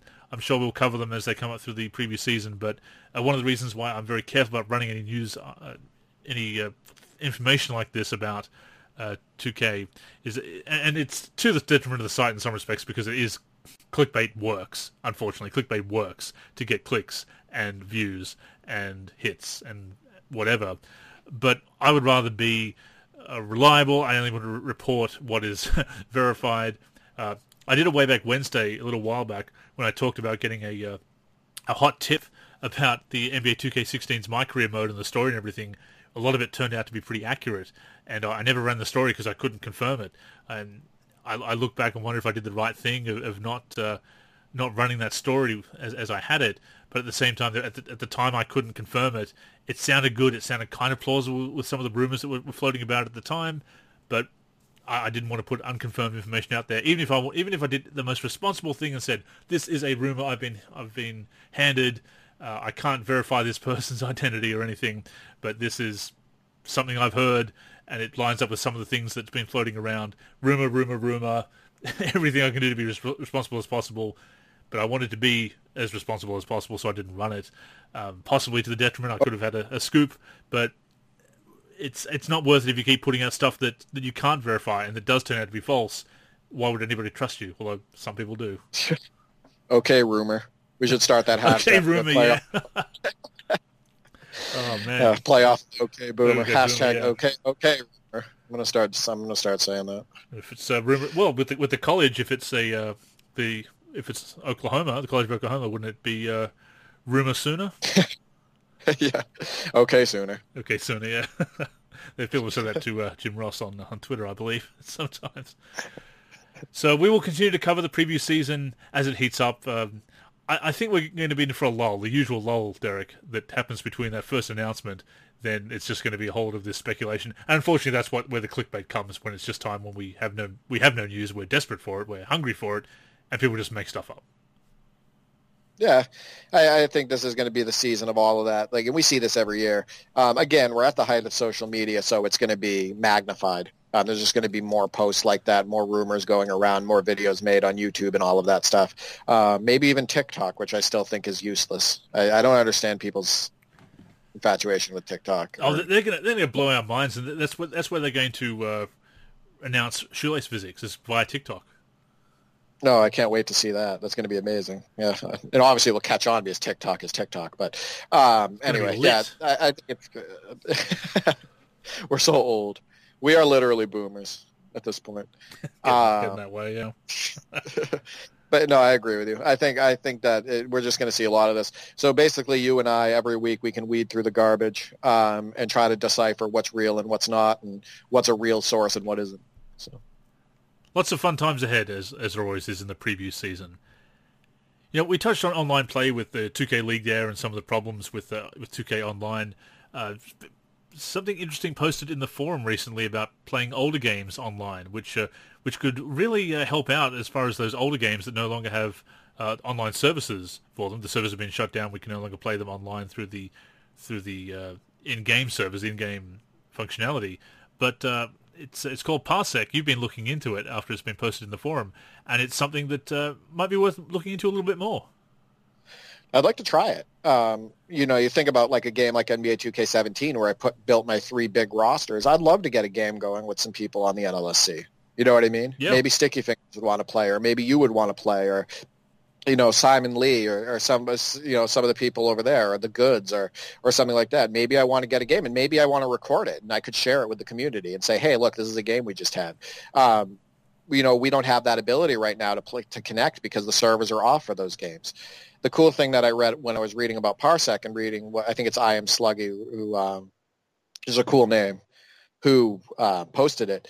But, one of the cool things about it is that it doesn't have to be a Steam game, right? It's PCs connecting to PC, it seems. And what happens, that means if both parties have the game and they both have Parsec installed, there's no reason why they can't play it together or against each other or whatever. And this opens up different avenues of possibilities. Like, we talked about, and by the way, I don't think this would happen because I don't think there's that many people playing those older games. But let's say you wanted to start a My League on 2K17 and you wanted to have 30 real people, and all 30 of those people have the game and Parsec. You could legitimately do a My League online for 2K17 or like 2K14. Yeah. As long as everybody had the game in Parsec. So I think it opens up a lot of possibilities. I don't think that there's that many people that would do that for the older games because, as you and I have talked about, people just naturally move on. Especially but I think it's this pretty generation. Cool. The last generation or two, people have moved on more than they did kind of the PS2 era. Yeah, it's definitely a drop the old game and move on. Luckily, there's still people modding those older games. I'm still modding 2K17 and doing 2K16 off and on, and I was doing 2K19 work, but I've been so occupied with other stuff and been working a little bit on 2K16 and 2K17, so sorry to Sticky Fingers, Stildo, Peaceman Not and stuff. I just haven't – my priorities have been all over the place, but it is cool to see that those people are still – we're still modding some of the older games at least. For sure, and I showed you something that I was working on for a little thing for 2K10. Yeah, see, and I think 2K10 is one of those untapped games. It is. We've talked about this before. I think I would say that 2K10 is the equivalent of 2K15 for modding. I'd say that 2K10 was at a point where we didn't really have all the tools. It was the second game in the return to PC. Much like 2K15. Well, 2K15 was actually the first next-gen game. Yes. With on the PC. So there's some slight parallels between the two, but just like 2K15 was limited modding-wise and modding release-wise, 2K10 was the same way. But when you go back and you look at 2K15 now, you realize that there's more that can be done. Right? Yeah. And that's the same thing with 2K10. You can go back right now and say, wait a minute, we can do way more and mod 2K10 more than we originally thought. And that's because you've gained new knowledge over the years on modding and stuff like that and how the games work and how the file structure works and all of that stuff. So I think there's a lot of untapped potential in both 2K9, 2K10, and actually 2K15.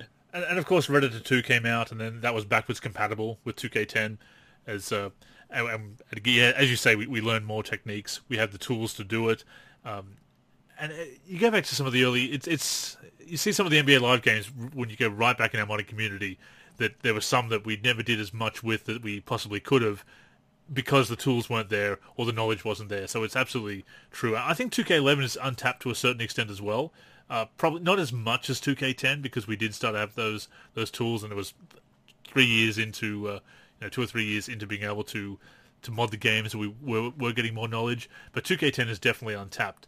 And going back and looking at some of the mods for 2K10, there's a lot of great little mods that add legends, and that's what I'm looking to do, just to add some enhanced final rosters with legends and things like that. Just minimalist projects, working in between the 2K11 roster to break up the monotony. And I wrote an article about minimalist modding in Monday Tip-Off. Just little things like that, the things that we can do, and maybe it leads to people doing some retro projects. And of course now, if you do want to play those online against each other, Parsec may be the way to do it. And that opens up a lot of possibilities. I remember Hamachi, I think, was what people used for NBA Live 08 back in the day. So it sounds very similar to that program.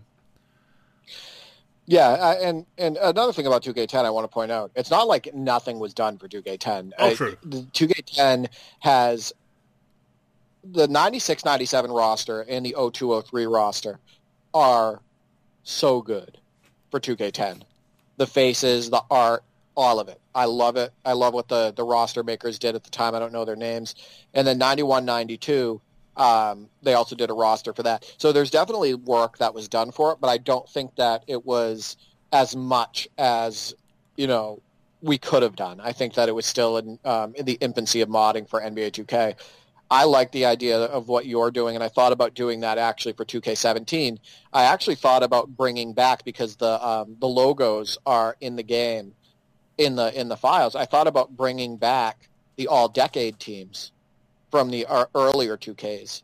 Yes. And bringing them back with their courts, with their jerseys, all of that stuff, and letting people be able to use those, because that's huge nostalgia for me.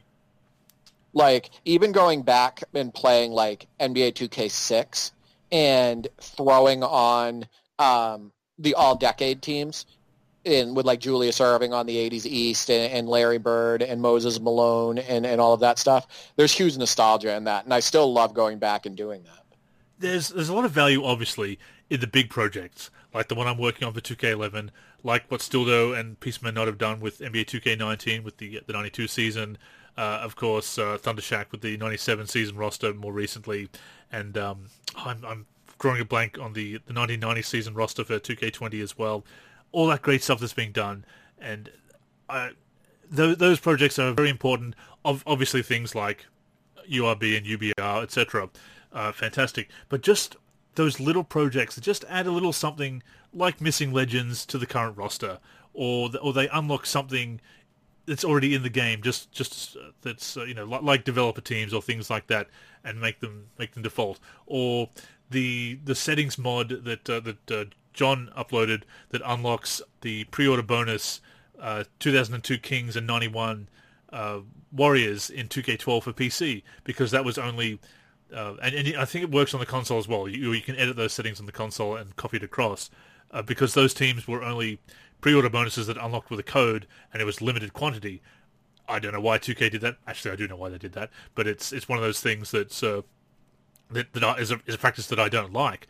But on PC, at least, we could unlock those teams by editing the settings file and flagging them as unlocked, as if the code had been entered. So little things like that, just unlocking things, or like you say, bringing back the all-decade teams, or maybe putting out a roster that's got the all-time college teams unlocked in NBA 2K17, things like that, or unlocks the Dream Team, or makes the Dream Team editable. Little hacks like that, I think, are kind of a lost art in our modding community. We rightfully appreciate the big mods and go for it, but just those little things that can really enhance the experience, or John's roster again, Jousting, of course, for 2K14 that unlocked all the players for Blacktop mode, which again, why they locked players for Blacktop mode in PC of 2K14 was very annoying. But by changing some values, he was able to unlock them. Now, that roster can't be used in association because of the changes that make that possible, but you can just load that up and play with all those players on the Blacktop without having to do anything else. Little things like that that are very convenient and fun, I think, are kind of a lost art. It's kind of like cheat code content, right? Yeah. And maybe that's why we love it so much, because we were there back in the days when cheat codes were everything. When you would scour online, you'd jump on AOL, and you would like go to these websites and look for cheat codes.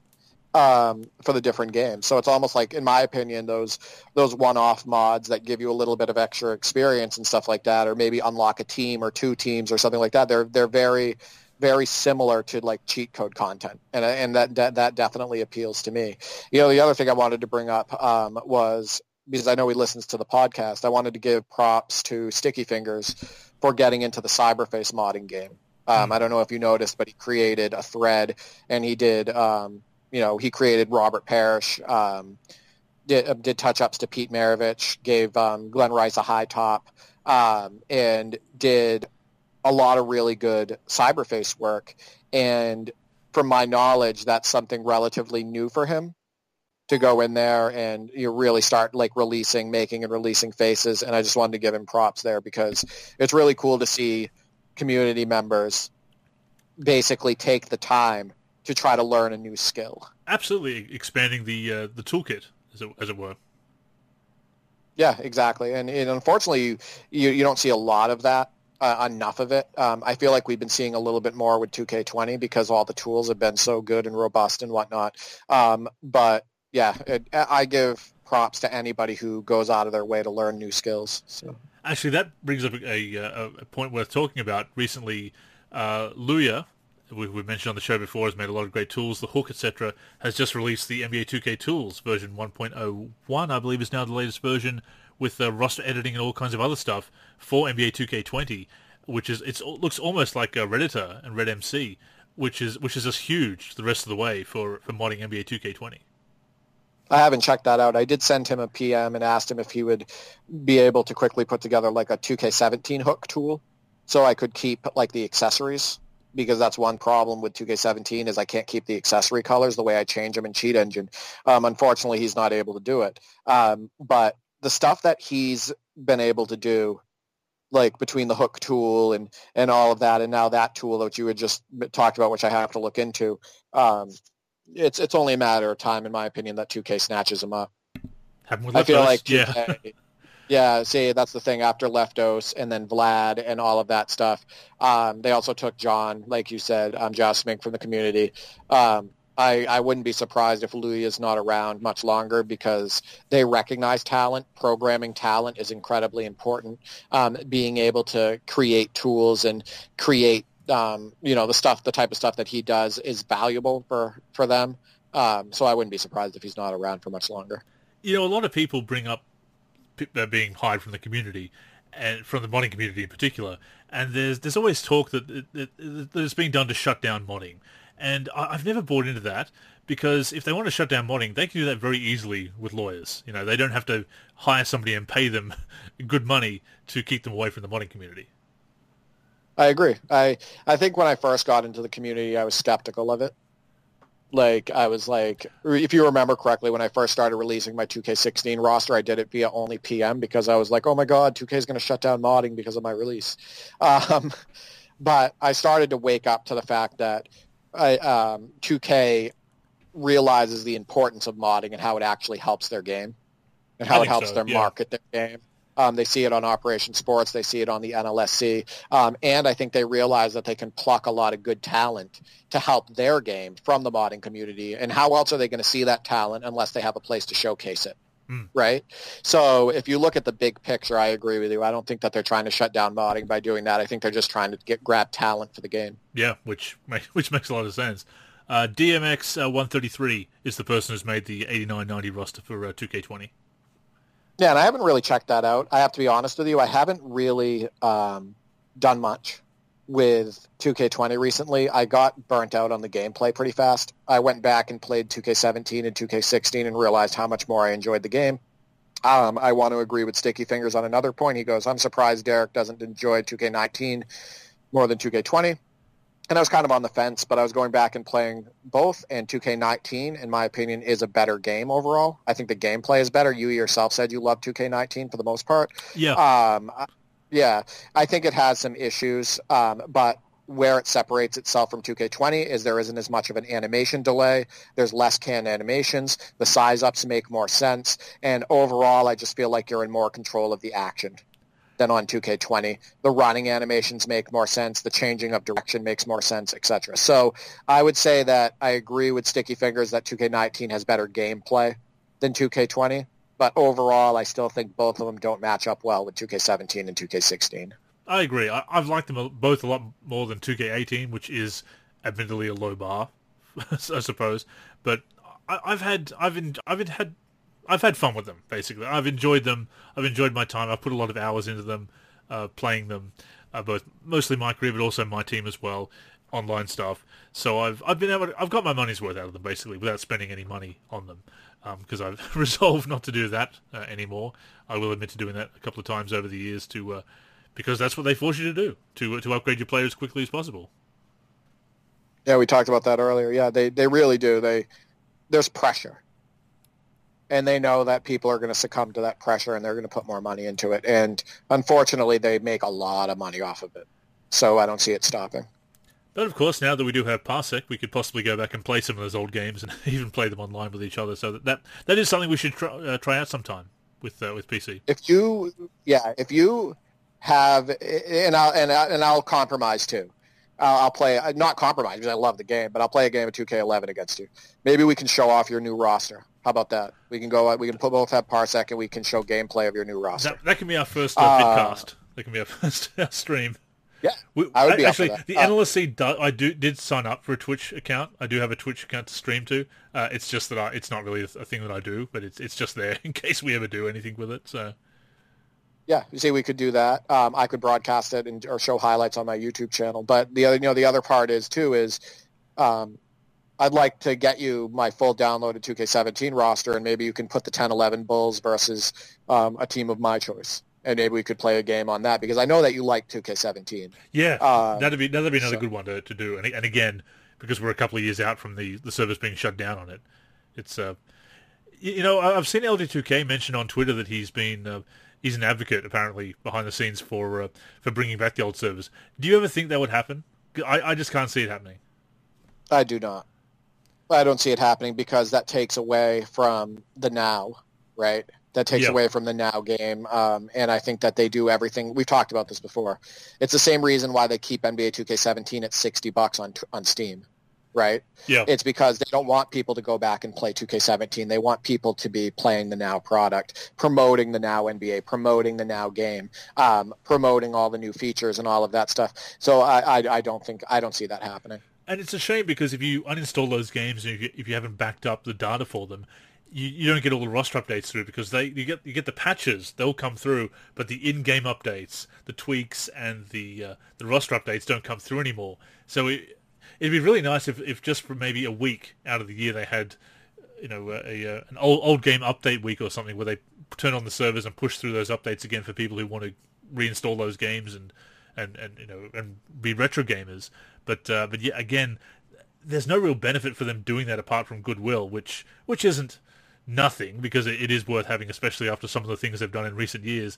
But it's not beneficial from a financial standpoint. So there's not as much incentive for a big company to do that. I agree, and I think what's going to end up happening too, if anything, they're going to start shutting down the servers earlier for the older games. That's just my opinion. Live, obviously, EA Sports was generous. I mean, it's the least they could do, leaving up the servers for as long as they did for some of the older games. But at the same time, 2K, I think the only thing I can see is maybe them lessening the window of how long the servers are up on the older games, and that's just my opinion. I think right now it's like a 2-year cycle. I wouldn't be surprised if that's they extended it out to 27 months after the whole issue with 2K14 and people getting locked out of their saves after a year. And the funny thing now is with and people are still locked out some of their saves. Some people were able to get back into them, some people not after they turned the servers back on. It was definitely one of the first big things of this generation that 2K took a hit on as far as their reputation is concerned. These days, if you play My Career, which you don't, but playing My Career with the stories, if for 2K18 onwards, you can no longer actually play the stories once the game goes offline. Or if you are trying to play in offline mode, you can't actually play the stories. You can only play the bare bones mode, which sounds awesome, but you miss out on all this other stuff with the offline My Career mode. That for 2K17 and back, on this generation, you can still play the story with skill points in place of VC, which is, funnily enough, a grind. More of a grind than VC even. But, yeah, you can't actually play the stories anymore. So with 2K18, that's why I'm actually doing a Way Back Wednesday on the story of DJ in 2K18, because now it is... it's for the ages, actually, the saga of DJ and Be Fresh, because you can no longer go back and play that because the servers are offline. It's and I think we're going to see that as we move forward with the new generation, is that we're going to lose content, and it is, as you say, about moving on to the next game and not being able to dust off an old favorite, which is a real shame, because we're starting to see that with that younger generation now, the people that got into gaming kind of over the last decade. They're starting to have that nostalgia for 2K11, for 2K14, 15, the games that came out and that really resonated with them, more so than the recent games. We're starting to see that nostalgia for the younger generation. We have nostalgia for those games, but that for us, our real nostalgia, we go back to the 90s and the 2000s for the games that we really shaped our view and shaped our and we talked about this on a previous show as well. Those games that we feel very nostalgic for as... when we wore younger men's clothes, to quote Billy Joel of all people. But we're seeing those younger people now having that same nostalgia for 2K12 to 15 as we did for maybe NBA Live 95 or NBA Jam or NBA Live 2004. Right, and I think more importantly, those were good releases, obviously. Yeah. Right, and that's why, too. It's because, you don't have the same nostalgia for Live 14. No. Because Live 14 wasn't that good. So that's the thing, is they were making good games, and people do believe those games are better than a lot of what we've been getting recently, especially over the last 3 years from NBA 2K. But I find the whole removing content that you paid $60 for very disheartening, and it bothers me a little bit. I think it is. It's hard to go back. It makes it harder to go back. When you buy the game, you're buying it based on the features, right? So, like, the features that you're going to get. And, when a bunch of those features are taken out because of greed, and also from, there's a standpoint of, staffing for those older games, too, right? Like, keeping up the servers and people that need to keep up the servers for those games and keep things going. But, at the same time, you paid $60 for that content, and it's being ripped away. You know what I mean? And certainly with my career, I mean, it'd be one thing if you could no longer run around the neighborhood, or if there was an offline neighborhood that didn't connect to park or anything like that. But as it gets more and more online and connected, as the server shut down, we're losing big chunks of the game. So if you do feel nostalgic at any... I mean, I don't think there's that many people that feel nostalgic for 2K18's story, but if you did want to go back and look at it, if you're a content creator like us and wanted to go back and get some assets, some screenshots to talk about it in a YouTube video, you better already have that footage already, because you're not going to get it now.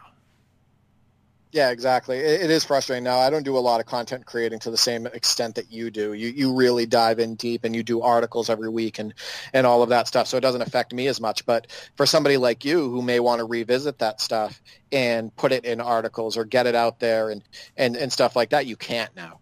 No. You would have to have a library. Which is what I do as I play the games. If there's anything that I think I should have a screenshot of, yeah, I grab it as soon as I can. Right, it gets lost. Otherwise, so that's unfortunate. But people can say, well, there's already a lot of content in the game, but that's not the point. No, you still have My League and you still have this.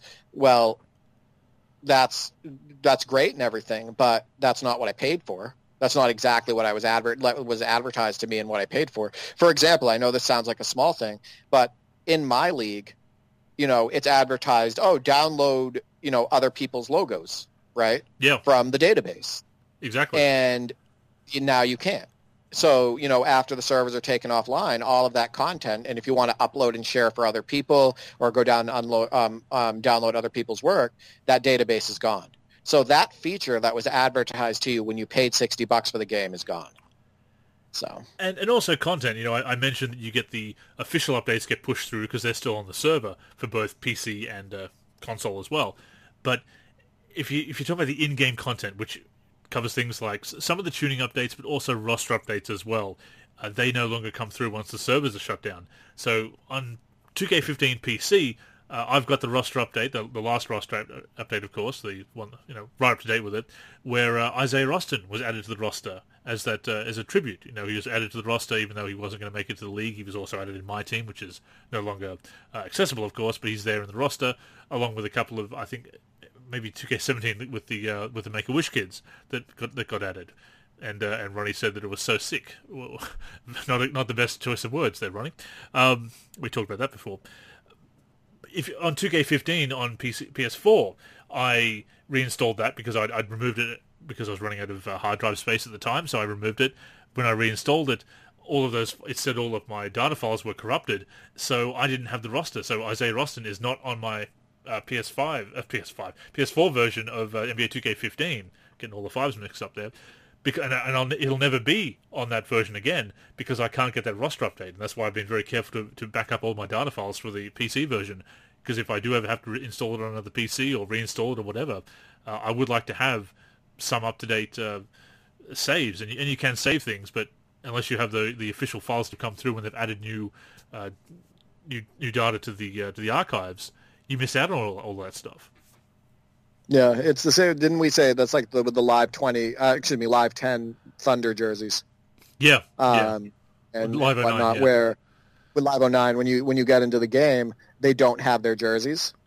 They have these generic jerseys, and I can't get the game doesn't update that. So I'm stuck with those jerseys. By the way, the Thunder ones on NBA Live 09. The incorrect ones. So if I ever wanted to put on that game and upload video of Thunder on Live 09, they're going to have those. Yeah, Same with me on PS3 because I just got the game on PS3.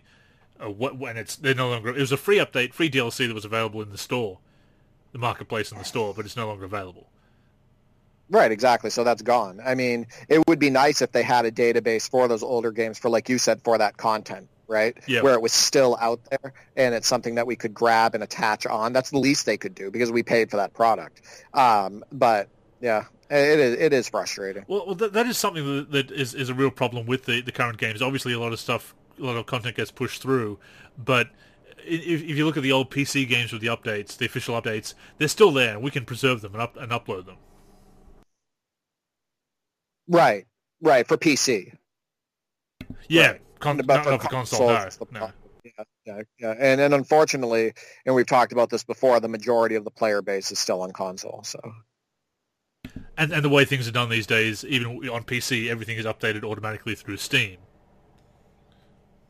Yeah, that's a little frustrating for me because sometimes I have to keep, based on the mods that I'm using, I have to keep the game offline. Like Steam on in order to run them. Like if I'm using a certain EXE for NBA 2K17 that has all the accessories working, if I go online, the accessories disappear. Exactly, but, I wish there was a way.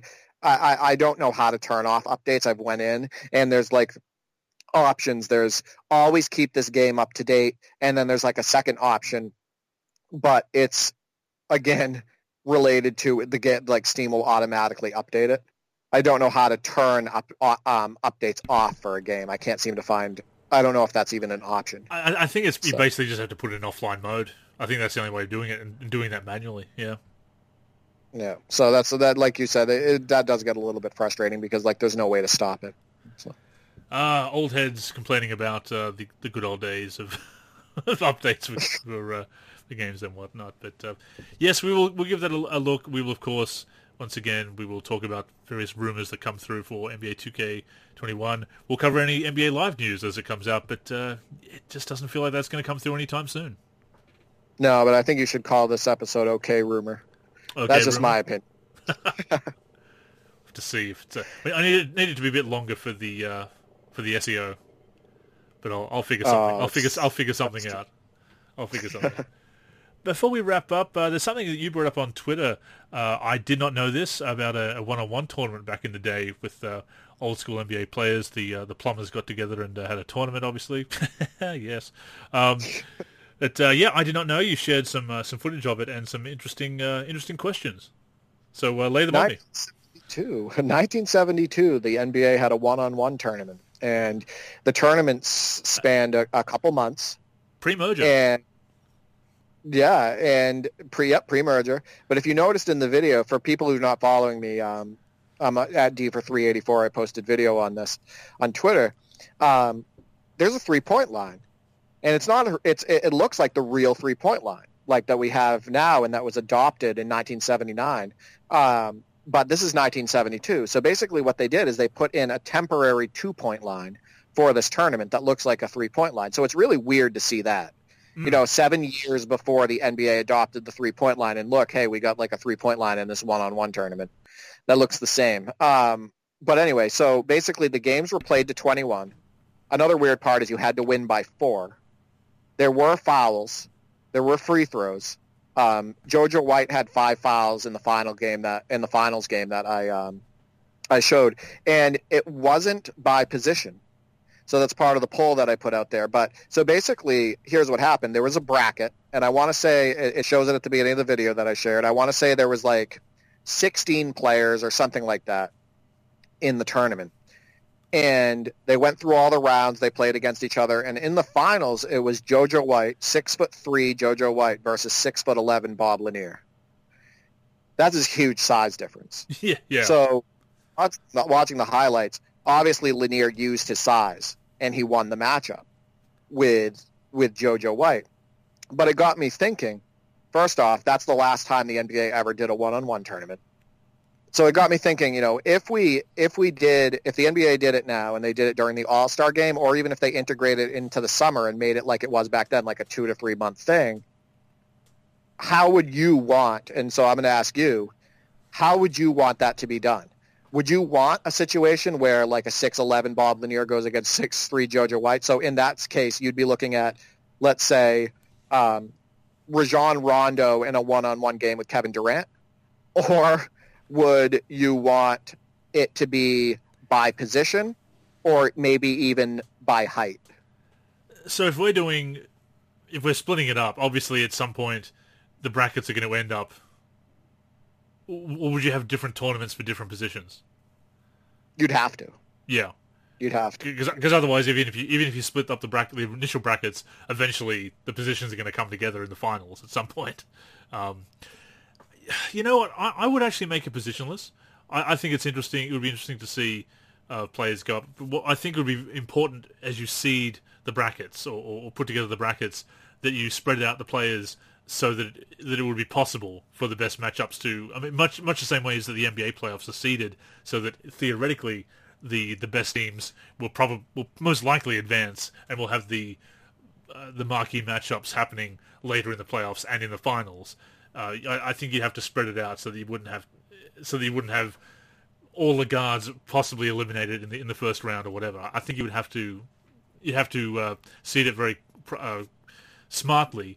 Otherwise, you do have to have the separate tournaments. But I think everyone would want to see the positionless one, because isn't that the whole thing these days? It's positionless basketball, and we do have guards that can.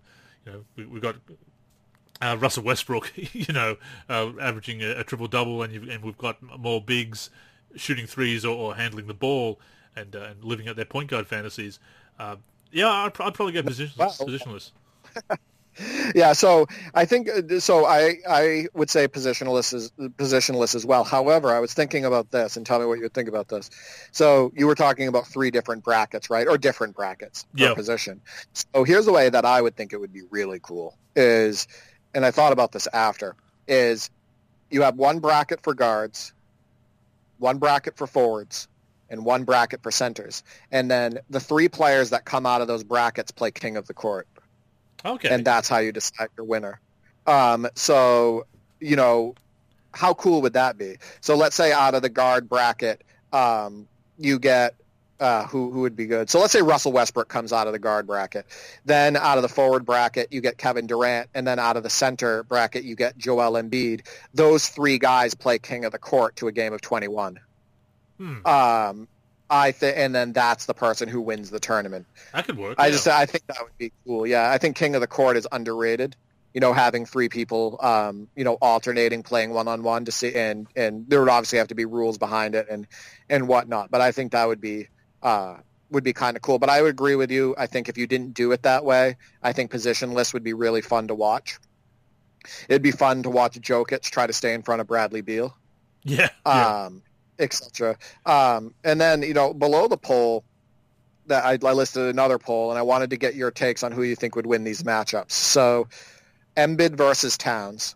I'll just go down each one, and you can tell me who you think would win. 1-on-1, Embiid versus Towns. Yeah, that's tough. That is a. I mean, it is not Hakeem versus Ewing, or Hakeem versus Robinson, or Hakeem versus Shaq. That is still a pretty good matchup between two very talented bigs these days.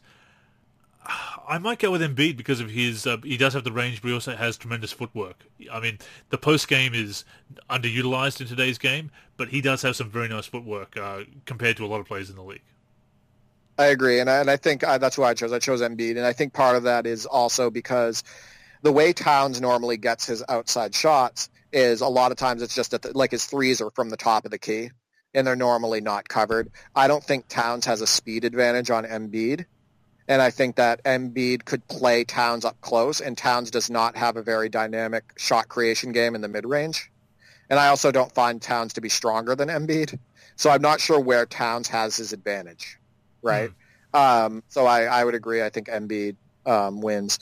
What about Tatum versus Simmons? I am partial to Simmons in many respects. He is Australian. He spent a little bit of time in my hometown of Newcastle. His father played for the Falcons at one point in his NBL career. He played for the Hunters, which is our representative squad. He was coached by somebody I went to high school with, who was one of the best players I ever played against. Shout out to you, Dean. But all that being said, Tatum has the more all-around skill set. He's got range on his jump shot, legitimate range. Ben Simmons does not. Even that is still something that is developing and may or may not ever develop fully. I'm going with Tatum. I agree. I think, and I said this too, Tatum has far more in his offensive bag, and one-on-one is just a full game of ISO. That's all it is. And if you're going by a better ISO player, it's Tatum. And I think they're both versatile defenders. I think both of them are long, lengthy, are good defenders. But at the end of the day, the player with the bigger offensive bag, who's also a great defender, is going to win. So I think Tatum wins that as well. So what about Durant versus LeBron? See, I could see this going either way. They may play Stop seven. It. What? No. Stop. LeBron lost to beat. LeBron routinely got beat by Michael Beasley in his prime. Did he? I want to point that out on one. Yeah, there's an article about. Oh, okay. I did not know that. I mean, look, LeBron is still a fantastic player. I'm not going to count him out or anything, but I would go with Durant. That would be my pick. If they play one game, if they play 7 games, whatever, I will go with Durant. Just a flat out scorer. LeBron is not at the top of his defensive game. Hasn't been for a few years now. That's even in a team setting. So I'm going to go with Durant. Yeah, I didn't mean to interrupt you there about that. And maybe everything I read about it was a rumor. Okay, rumor, but that's what I read. So if he's getting his butt kicked by Michael Beasley in games of one-on-one consistently, I don't think he holds a candle to Durant. I think Durant's too much. If that is the case, then I would be very surprised if he got too many games on Durant. Yeah, I agree. And then the last one. This is probably the most interesting matchup out of all of them for me by far. Is Westbrook versus Curry. Yeah. I mean, you look at Curry, he's got the 3-point shot, obviously, that Westbrook does not have consistently. But Westbrook does have that explosiveness, that athleticism that I don't think Curry can stop as much. I mean, is it going to be a case of... I mean, Curry is a pretty strong rebounder for his size, and of course it's one-on-one, so there's no other bigs or anyone to contend with but Westbrook himself, who is also a very strong rebounder, obviously, as a guard. For some reason, I lean towards Westbrook, but I'm not as confident on that one. Yeah, so we agree 100% across the board. I absolutely agree. whether you're 100% or not, you lean that way. I think Westbrook. The problem is, and if you watch in the playoffs, anytime Curry was matched up with Westbrook, he couldn't really handle it. Mm. And this is not a knock. I'm a huge Curry fan. He's one of my favorite players in the NBA right now. But his lateral quickness and his strength just doesn't compete with Westbrook. Westbrook's a much faster player. He's stronger than Curry. And I don't think that Curry can stay in front of Westbrook, but I think Westbrook can stay in front of Curry. Yeah. And I think that's the difference in it. So I definitely lean Westbrook, which is hard for me to say. I like both of them a lot, but I'm a big Curry fan. But yeah, I would say Westbrook. Just to make it interesting, what if we throw prime pre-injury Derrick Rose in there? Whew. Here's the thing. You mean against Curry? Against Curry or Westbrook?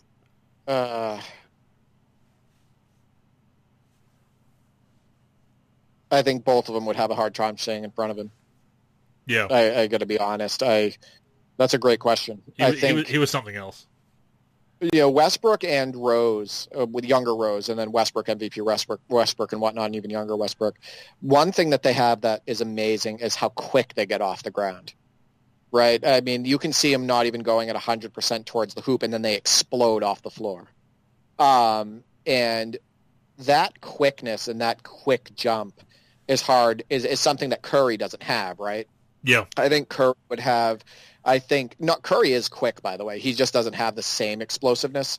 I'd say that I think it would be very tough I think I would love to see a Westbrook and Rose matchup. I'm not going to lie. That would be fun. It's funny. Do you remember when obviously Rose was out for a couple of seasons there, and or a full season at least, and then he finally matched up with Westbrook again, and they mentioned that it was over 1,000 days since they last faced each other? That's crazy. Yeah, I don't remember that, but yeah, that's absolutely because of his various injuries. About 3 years had gone between the two of them facing each other. That's amazing. I'm gonna have to go back and watch some tape.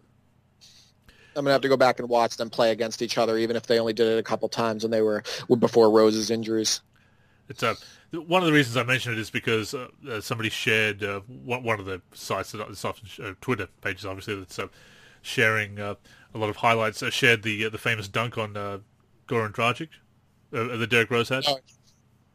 Yeah, the Stacey King was on the call. Yep. On that one, and it's pretty amazing. It's always a good time when Stacey's calling a Derrick Rose dunk. Yeah, exactly. No, that dunk on Dragic was the thing about the dunk on Dragic because I'm talking about that quick jump. It looked like Rose shouldn't have been able to get up that high. No. Right, and he did, and it looked like he just kept going up.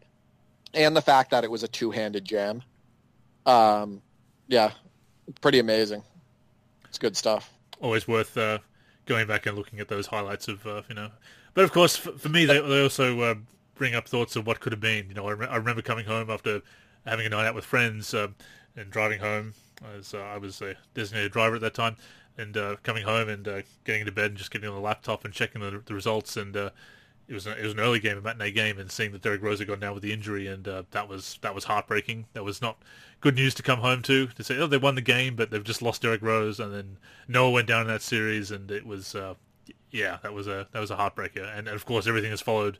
But hopefully now that Garpax is out of the picture, the leadership will affect some positive change with the Bulls.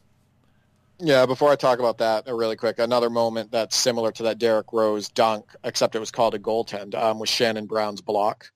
If you ever go back and watch that block that Shannon Brown had off the glass, where he intercepted it out of the air.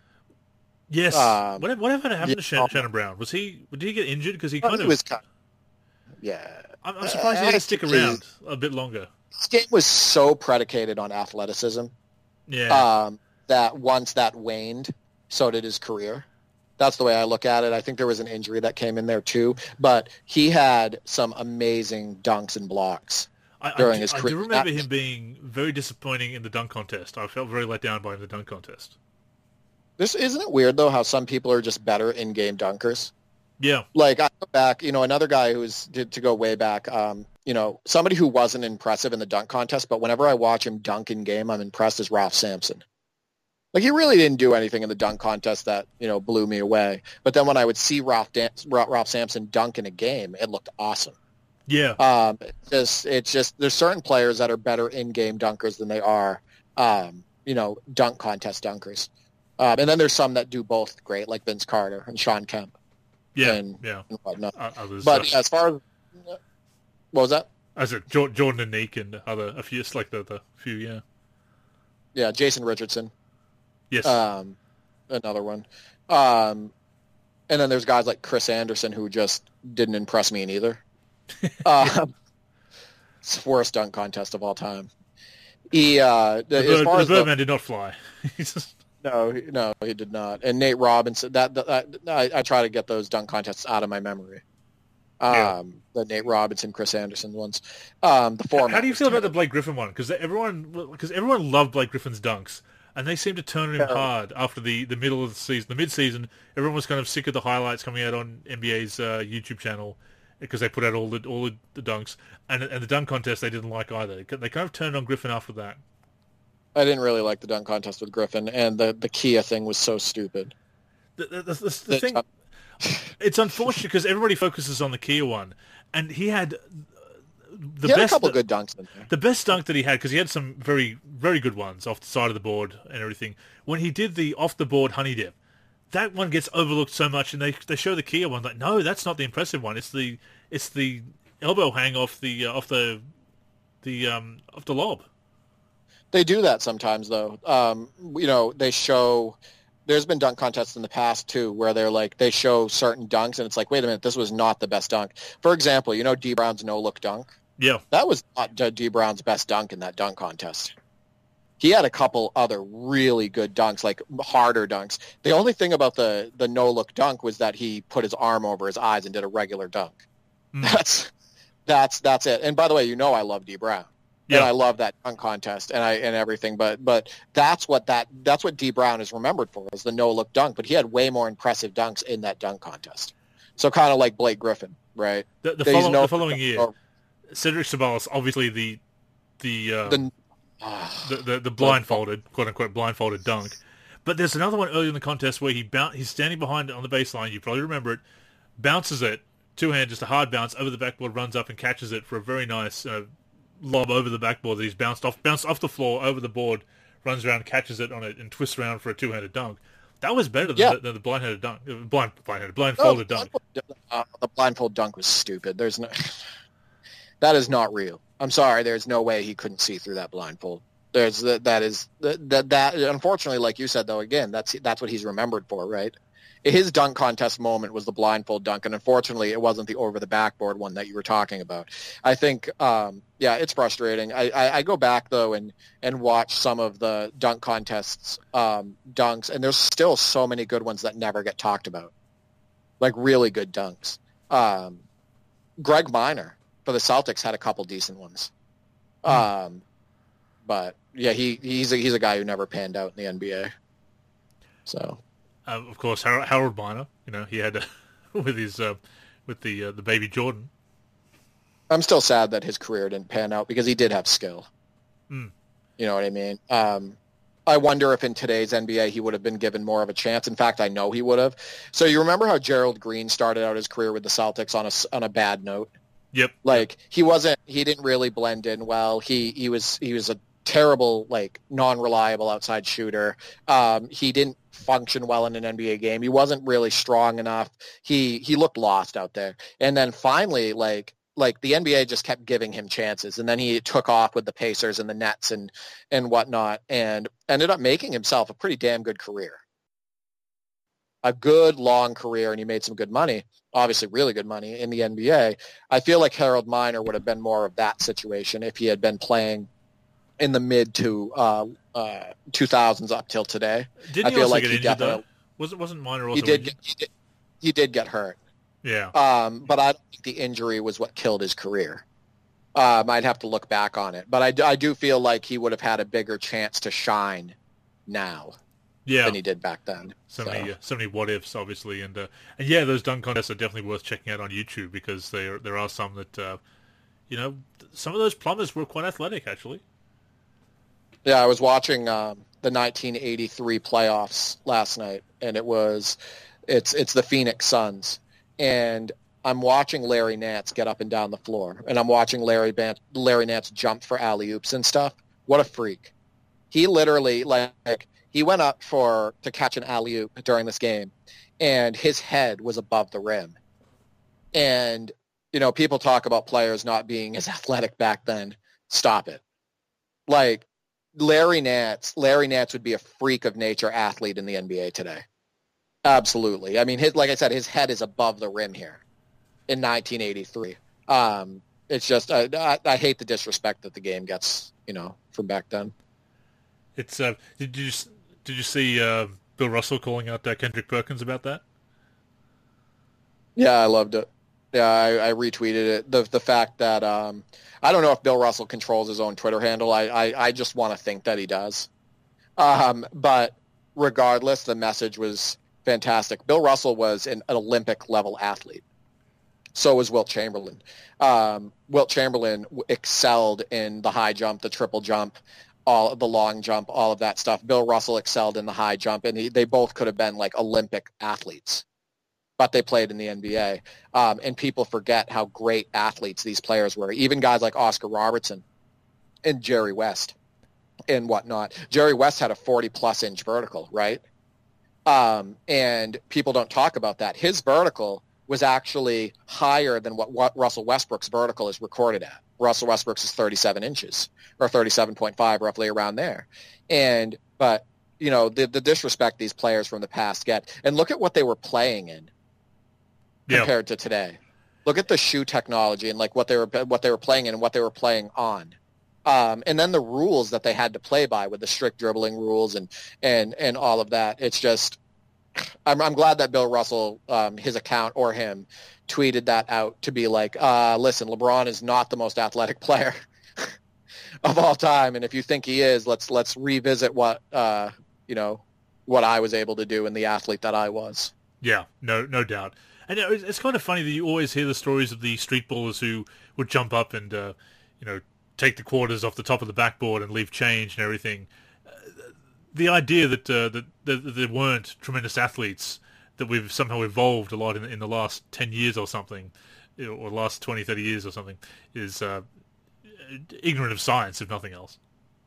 Look at David Thompson. Oh, yeah? David, they said, I posted a video about that, and Michael Jordan was talking about him too. He had a 44-inch vertical. And probably, I think they said that his standing vertical was 44 inches and his one step was like 48 or something like that. And he could, as they said, grab change off the top of the backboard. And he was, I think, 6'4" or something like that. Like, do people not realize how unbelievably ridiculous that is? And to back it up, if you watch highlights of David Thompson, there's dunks where he does like a one step into his jump where he's going in for like a tip dunk, and his head, at his height, his head is at the rim. And his hand is stretched way up near like the middle to top of the backboard. And so I believe it. You know what I mean? I can see it. And it's just, it's crazy that people don't like the whole evolution thing. Just, it really gets to me. And, I think people look at it sometimes like video games, how far they've come technologically with graphics and whatnot. But then again, some things in games go backwards too. We don't always, it's not always a straight path forward. Yeah, and technology and video games are not human beings either. That's a good just point. Because something evolves, just because something evolves in the tech field doesn't mean that humans are also evolving at the same rate or anything like that. So they're completely different scenarios, but you're right, that is the way that people look at it. Boomers and rumors. That might be our title for this week's show, actually. That's probably a good one. Actually, that's long enough probably, too, for you. Might just get in on the SEO. So it's we're not doing clickbait, but we will do SEO. But, I think, as long as you don't post a video with, like, your mouth, like, wide open and your eyes completely wide saying, advertising for yourself, I think we're good. I could never see you do. I have some bad news about the next YouTube video then, so it's coming out, so no, well. Ridiculous. Not to worry. But yes, that has brought us to the end, I think, of episode number 328 of the NLC podcast. Yes, lots of rumors, lots of boomer talk, as there sometimes is, or certainly millennial talk or Generation Y. I lose track of what we are these days, but we're certainly not the young bucks, but not necessarily the old bucks either. But yes, so we want to hear what you thought about this week's topics, what kind of clickbait you've come across with NBA 2K in the past and this season as well, what you do to avoid clickbait, and yeah, basically anything else that we want to hear from people, do we not, Derek? More comments. Let's, more discussion. That would be absolutely great. We have actually a lot of really great listeners, and there's comments on a few comments on each show, but I would definitely like to see more talk about what we talk about on here. Absolutely. We turn over the discussion to you now. Let us know in the comments section on the news post, also in the forum. The official topic for the NLC podcast is there in the NLC Hub section at the top of the forum, and of course in our social media as well, which I will plug in a moment. The show, of course, comes out each and every week on the NLSC, which is nba-live.com. You probably know this if you're listening to the show already, but if you've somehow come through another channel, that is the NLSC, of course. We're also on various podcasting apps and platforms, including Spotify, Apple Podcasts, and Stitcher. On any platforms that have review options, we invite you to give us a review, hopefully a positive one, to both stroke our egos and to help with visibility and spreading the word about the podcast. And we definitely... that's something I want to shout out, Derek, all the people that share our podcast each and every week on our various social media platforms. Yeah, I appreciate that. I see that on Twitter, and then I also see it on the other platforms and whatnot, and I appreciate that. I think it's like the more sharing, the better. And like I said, I appreciate it. So. Absolutely. So by all means, please keep doing that. Keep tuning into the show each and every week. As we always say, as long as you're tuning in each and every week and enjoying the show, that is the main thing, no matter where you do it. Once again, it comes out on the NLSC and all those platforms. If there's a platform that it's not on that you like, preferred a podcatching app or platform that we're not on, let me know and I'll submit the RSS feed ASAP, and that should get us on there. Before I plug the NLSC socials, where else can we find you, Derek? You can find me on Twitter at D4384 for all of my OK Boomer commentary. You can find me on the NLSC, D for Free, over on YouTube, D for Free, and then on the NLVC. Once again, I am Andrew in the forum, very creative nickname there. Also Andrew NLSC on Twitter. The NLSC itself is on Twitter and Facebook at the NLSC. We're on Instagram at NLSC Basketball. We're on YouTube, NBA Live Series Center. That's CENTER, the American spelling. And of course, keep it locked to the NLC itself, nba-live.com, for everything we do for basketball video games. But yes, that is all for this week. Thank you once again for tuning in. Until next time, I'm Andrew. And I'm Derek. Go get buckets, everyone.